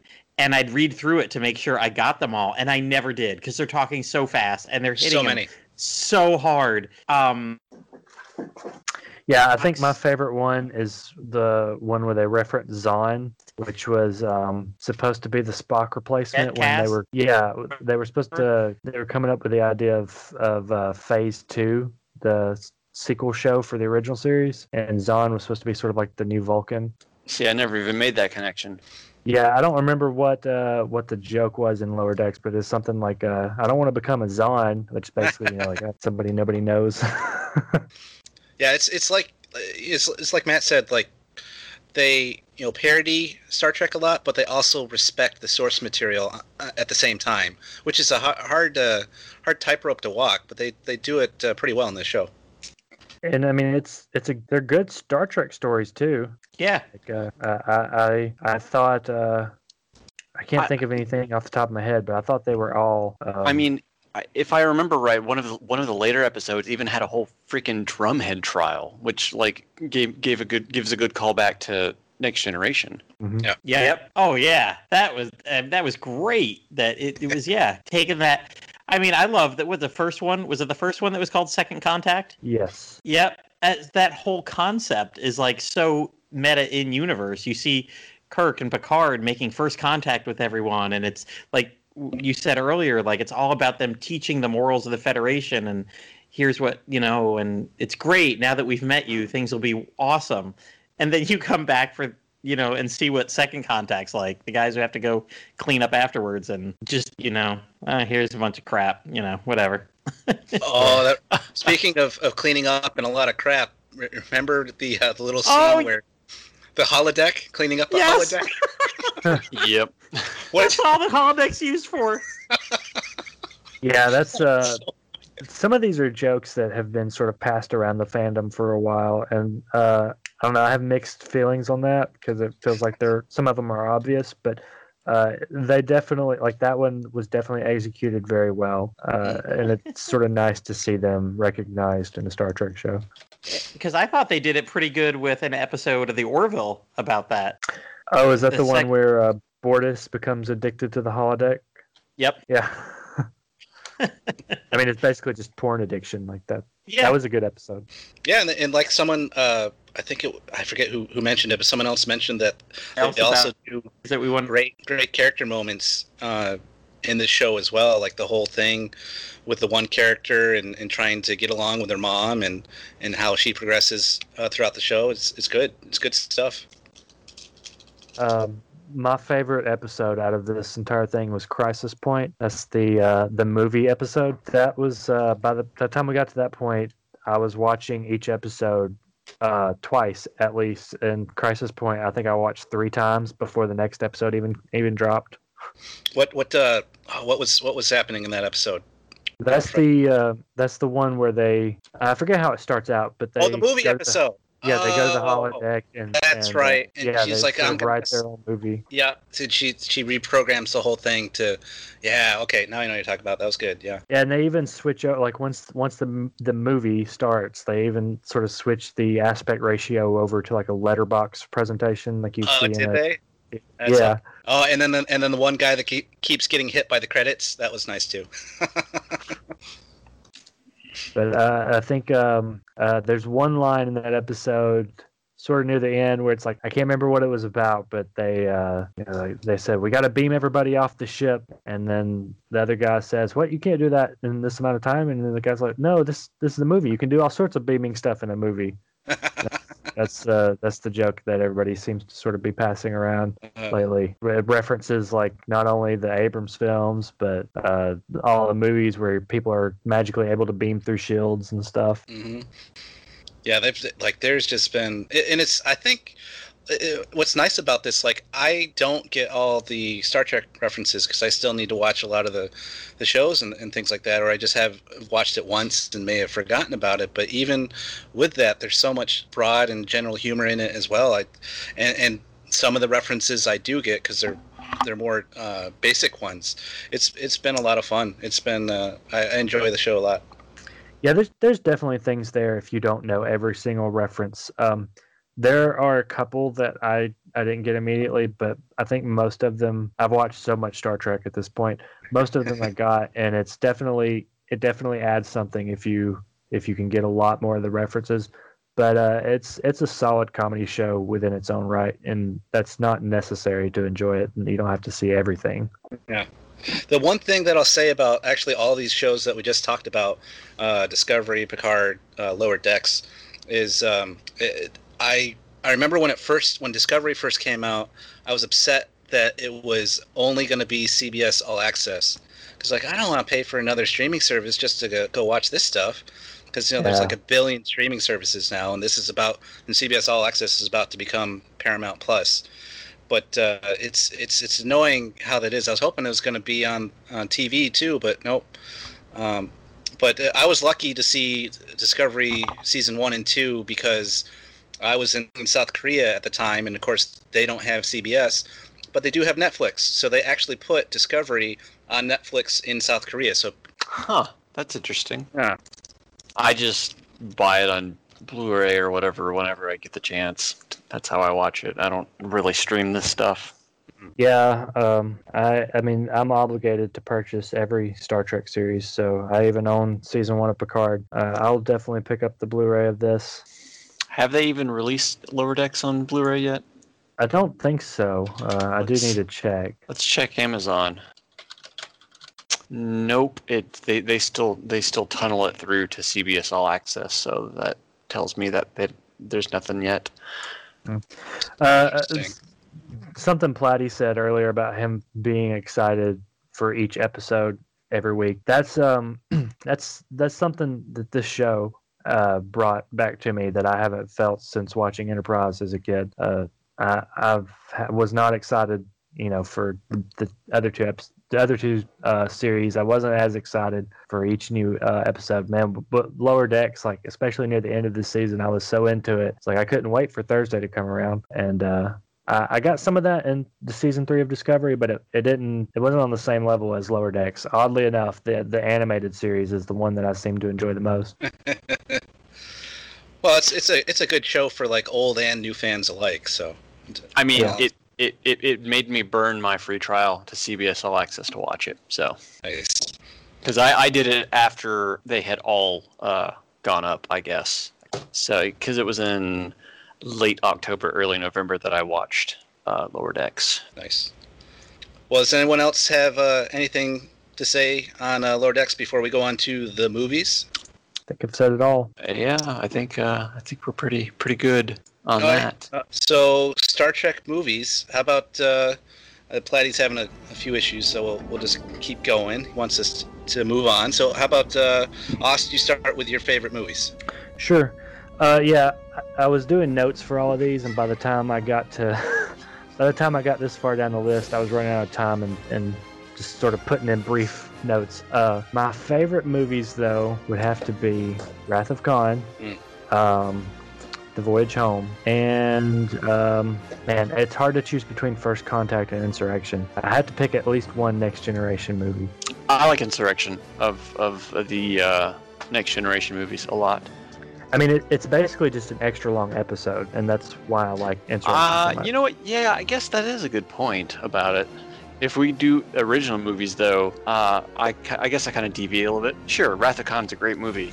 I really love Undiscovered Country. That's a good one. I agree. I like that movie. I think the motion picture is a little underrated, but I can understand why. Motion picture's great because it's like you said with Insurrection. It's basically just a long episode. Yeah. And sometimes it works for me, and sometimes it doesn't. The motion picture suffers from pacing problems near the end. I think the director's cut really did a better job of that. Yeah. If you're gonna watch it, I don't think you need to watch the director cuts of all the movies, but definitely the first movie, the motion picture, you should watch director's cut of it. Was The Voyage Home? Was that the one with the whales? Yes. Yes. Yeah, not one of my favorites. Sorry. I get that. Like, it's not a traditional Star Trek movie, for one. I mean, it's a comedy. Yeah, I guess it is. Looking back on it, what was the one? Before I go into my favorites, what was the one where they basically kind of almost came into contact with a godlike creature? It was the TOS crew as well. Star Trek V. That might have been it. The Final Frontier. Oh yeah, I couldn't stand that one. Ugh. Yeah, I don't like That's that probably the weakest of all the original movies. Yeah, I think so too. That's also where we get to meet Spock's brother, Sybok. You get to imagine this happy little family with Michael and Spock and Sybok. They were all there together. Yes, they were from the very beginning. I do understand. I definitely understand with so much Star Trek lore that they have gone a little too hard in the paint with retconning every once in a while. Yeah. Oh, I forgot. Uhura does a sexy dance in that one. Oh yeah. I think I've only seen Final Frontier all of 1 or 2 times ever. So that movie is very spotty. It's a very spotty movie for me. When I was taking my wife through the entire franchise, I just skipped that one. I was like, you don't need to see that one. It's probably for the best. Yeah. That's great. You're better off watching Nemesis. Yeah, you guys mentioned Insurrection. That was that's the top of my ones. I really enjoy like the concept of like paradises in like how they would describe like how a paradise kind of thing could come about in sci-fi. So the whole like metaphysic particles that make the people on what is it, Baku, immortal in Insurrection. I thought that's like really cool. And all the changes it kind of does with the cast a little bit. Like Geordi can take off his visor because his eyes are regrown and everything.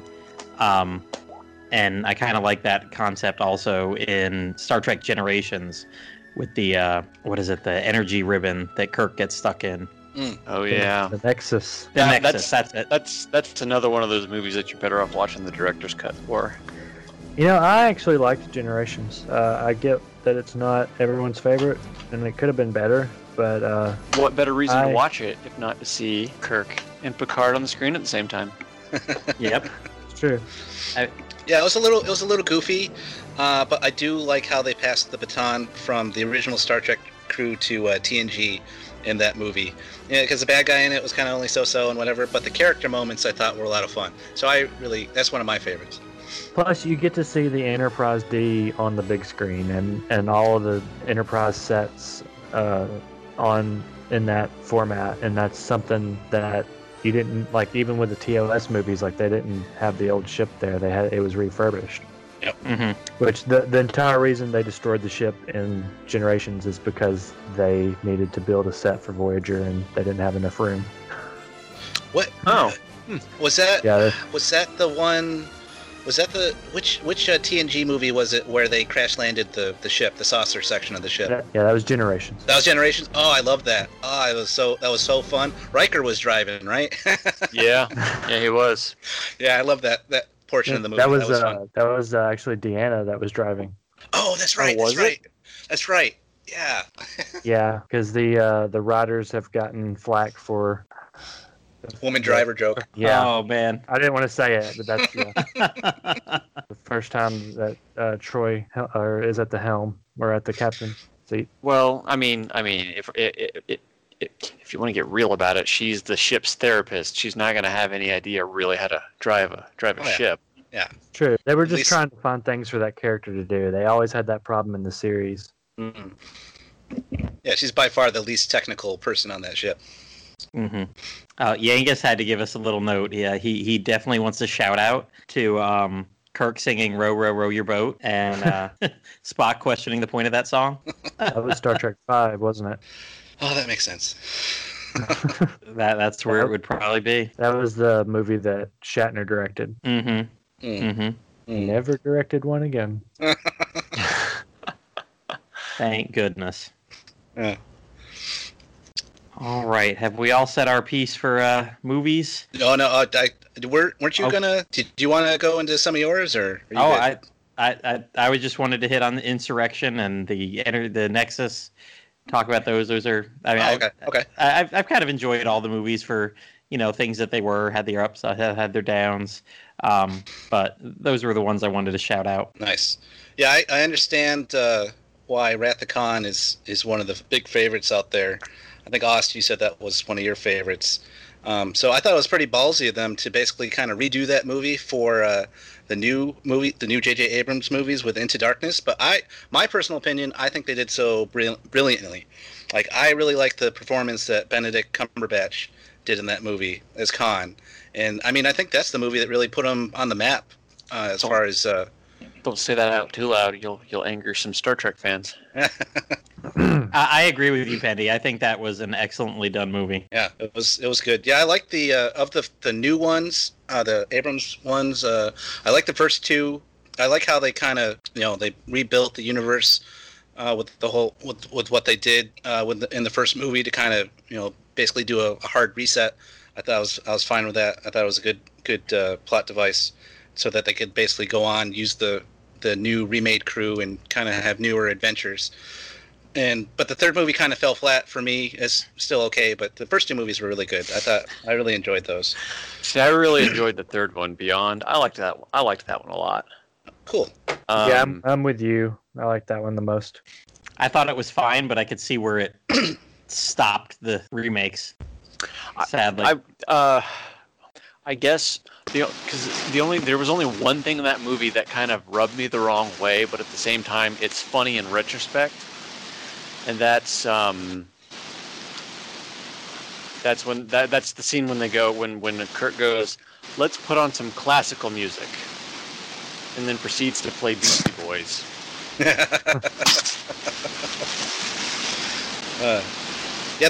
I think they did one of the smartest things they did with the Abrams movies is they did really good with casting everybody, because that's something they could have easily messed up with a bunch of different characters on those movies, and all the people that they got for those character roles were great, especially because I'm a fan favorite of Shaun of the Dead and Hot Fuzz and stuff like that. I really loved who they got to play Scotty, so I always liked seeing him playing characters and stuff like that. That was definitely a nice touch.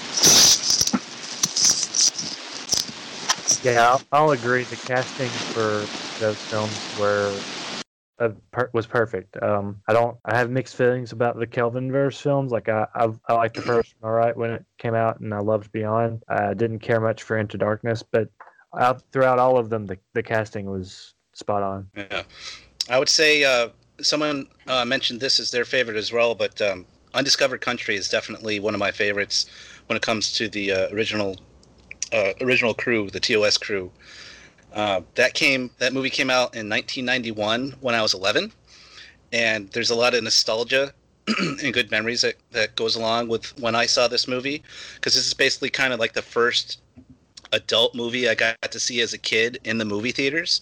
It's something that my dad brought me to, and I loved every minute of it. It was nice. It was like, my first like non-Disney, non-cartoon kind of movie that I got to see in the theaters as a kid.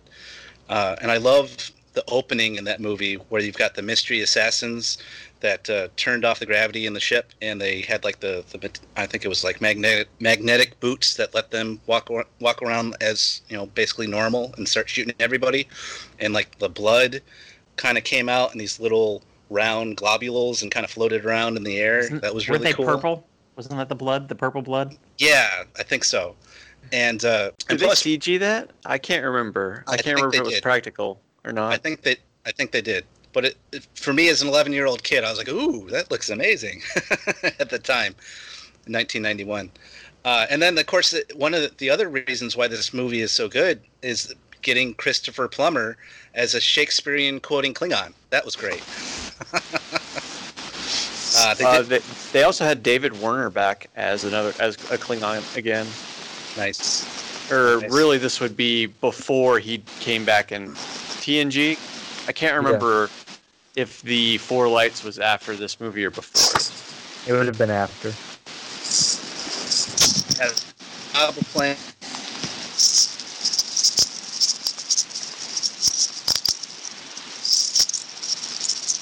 We get that hilarious scene where there's a character that can morph into anybody they want to. So you basically have two Kirks kind of hamming it up against each other. So that was funny. On a side note, I saw William Shatner at a pop culture con last year before all the COVID madness took place. The guy I've never seen him in public live before. He's absolutely hilarious, though I do see why he doesn't get along with everyone. Famously, like with the guy who plays Sulu, he definitely has a strong and very almost forceful personality. Yeah, George Takei. Yeah, George Takei. Oh, yeah, he's pretty entertaining to listen to. Another thing I liked about Undiscovered Country was the Klingon cameo from Michael Dorn. Yes. Oh yeah. As the lawyer. He was the lawyer in the trial for the officers. Wasn't like he basically playing like his grandfather? Yeah. More or less, yeah. Yeah, that was a nice touch as well. So the last movie that I'm going to talk about, that's one of my favorites. I'm probably going to lose all my Star Trek cred for this, but really I didn't really have any Star Trek cred to begin with. But one of my favorites is actually Nemesis, the last generation or TNG movie. I actually love that movie. It was the last TNG movie that they did. I know a lot of people might disagree with me on this, but I think that the way the TNG cast went out was a high note with this movie. And the bad guy is expertly played, well, at least in my opinion, by Tom Hardy, who would later go on to play Venom and Bane in The Dark Knight. So for me, I like this movie. I know a lot of people hate on this movie, but I actually enjoyed it. I thought it was pretty good. I did not realize that it was Tom Hardy. It has been probably 15 years since I've seen this movie, and I did not realize it was Tom Hardy. Yeah, he was the Romulan Picard clone. Yeah, Nemesis, that's one I really hated when it first came out, and I don't remember all the reasons why, but rewatching it recently with my wife, like it's not anywhere near as bad as we've all been making it out to be. I definitely don't like what they did with Data at the end, and it does suffer from the movie Picard problem of that character not being like the one from the show. But it was better than Generations, and it's just it's a simple story. Tom Hardy's good in it. Yeah, I'm not sure where all the hate comes from. Maybe it's I guess if I had to pick something big, it would probably be the Remans that weren't the addition of the Remans, which wasn't really consistent at all with what we'd seen of Romulan culture before. But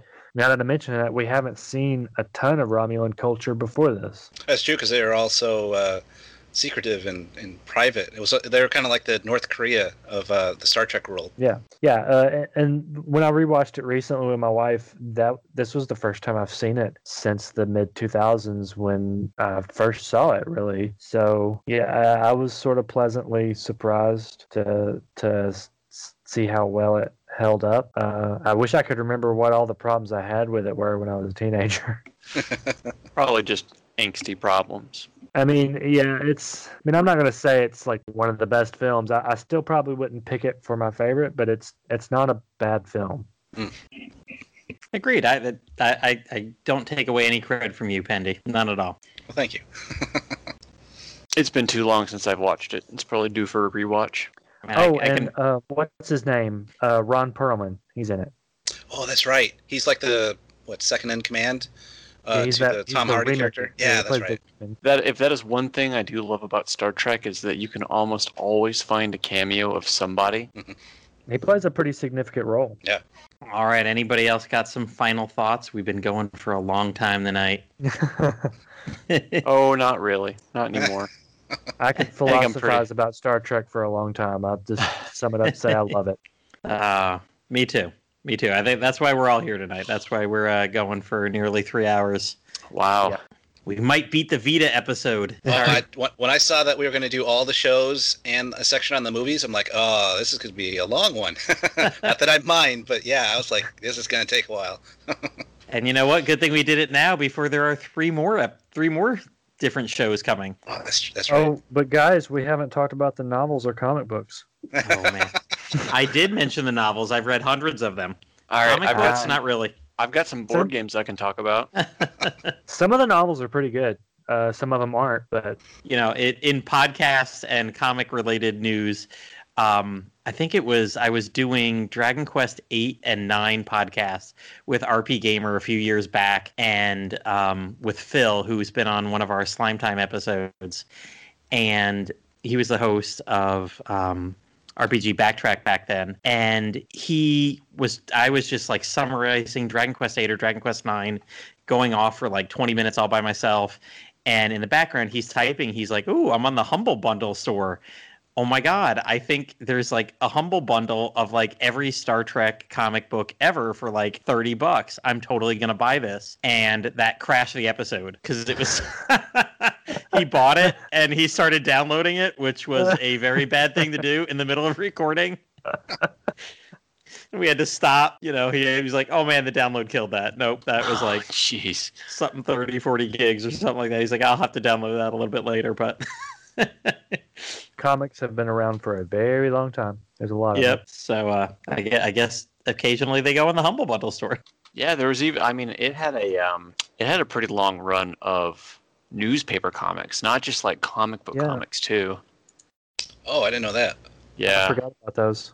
I've never read any of the newspaper comics, but I know that they've been collected because I was in a comic book shop recently and I saw a collected volume of all of the newspaper comics, and I've never read them myself. So I think that was a big thing in the UK. Like they didn't have the show. I think they got some of our newspaper comics. I may be wrong on that. Oh, have you guys seen the that documentary series on Netflix called "The Toys That Made Us"? And they did a Star Trek Toys episode. That was pretty good. yeah, I watched that one. Yeah. That one was pretty good. I like how half of the episode was them talking about how do we properly market this. We've never marketed anything like this before. We don't know what to sell. And then some of the unrelated toys that they came out with that had nothing to do with the show. That was great. You know, some like, of the funny like stuff that the infamous Spock helmet. Yeah. All right. Well, if we're talking about Star Trek toys that didn't actually come from Star Trek, maybe it's time to put an end to this episode of Slime Time Side Quest. End it. It's bedtime. Yes. Thank you so much, Osnarvar, Pendy, and Brurian for joining us to talk about all the Star Trek. Oh, absolutely. It was a lot of fun. It was. Yeah, no problem. Thank you. Been looking forward to this episode since last fall. Yeah. And like I said, I think our discussions on the Den back in about Picard a year ago really set this up. And once we knew we were doing side quests, we knew we were going to be doing this. So for everyone else, for something. yeah, maybe the best thing that came from it, except for the Troy and Riker episode. Love that. All right. Well, you might have heard a little static a few times there near the end of the episode. Unfortunately, Angus was eaten by the beast at Tangara. But Kazi's children, their faces wet. Yangus will be back, clear as a bell, next episode, I'm sure. Something you didn't hear there at the end is us mention Patreon, because the only time we ever mention Patreon in Slime Time is when we say we don't use Patreon. We're all just longtime fans of Star Trek, of Dragon Quest, of whatever, that want to speak about the topics we know and love so much. If you do happen to have some money sitting around that you'd like to donate, consider sliding on over into the Dragon's Den at www.woodus.com/den and click on support this site. Woodus has owned and maintained the Den for fan site for over 20 years, and he'd appreciate any donation. You can also use his Amazon affiliate links to make any purchases, especially ordering all the new Dragon Quest 11S's that are out for all the various systems now. 3DS games, whatever you can still buy on Amazon, he's got links there for his affiliate links and won't cost you anything, but a fraction of that sale will go to support the Den. If you've got any suggestions for a future SideQuest episode, we'd be happy to hear from you. You can reach out to me on Twitter or Discord or the Dragon's Den. You can reach out to Yangus, pretty much any of us. Send us personal messages on the Discord or on the Den. We've still got a list. It's dwindling a little bit at this point now that we've done 13 of these, but we've got a list full of ideas. We would still be happy to add more to them or revisit some of them. Maybe we'll be back here in another year or two talking about the next 3 Star Trek episode or series that are planned. Hell, let's do a deep dive into the Orville. That would actually be pretty cool too. For that. That's more Star Trek than a lot of recent Star Trek is. All right. Bye, everyone. Mirab, See you later. sails unfurled.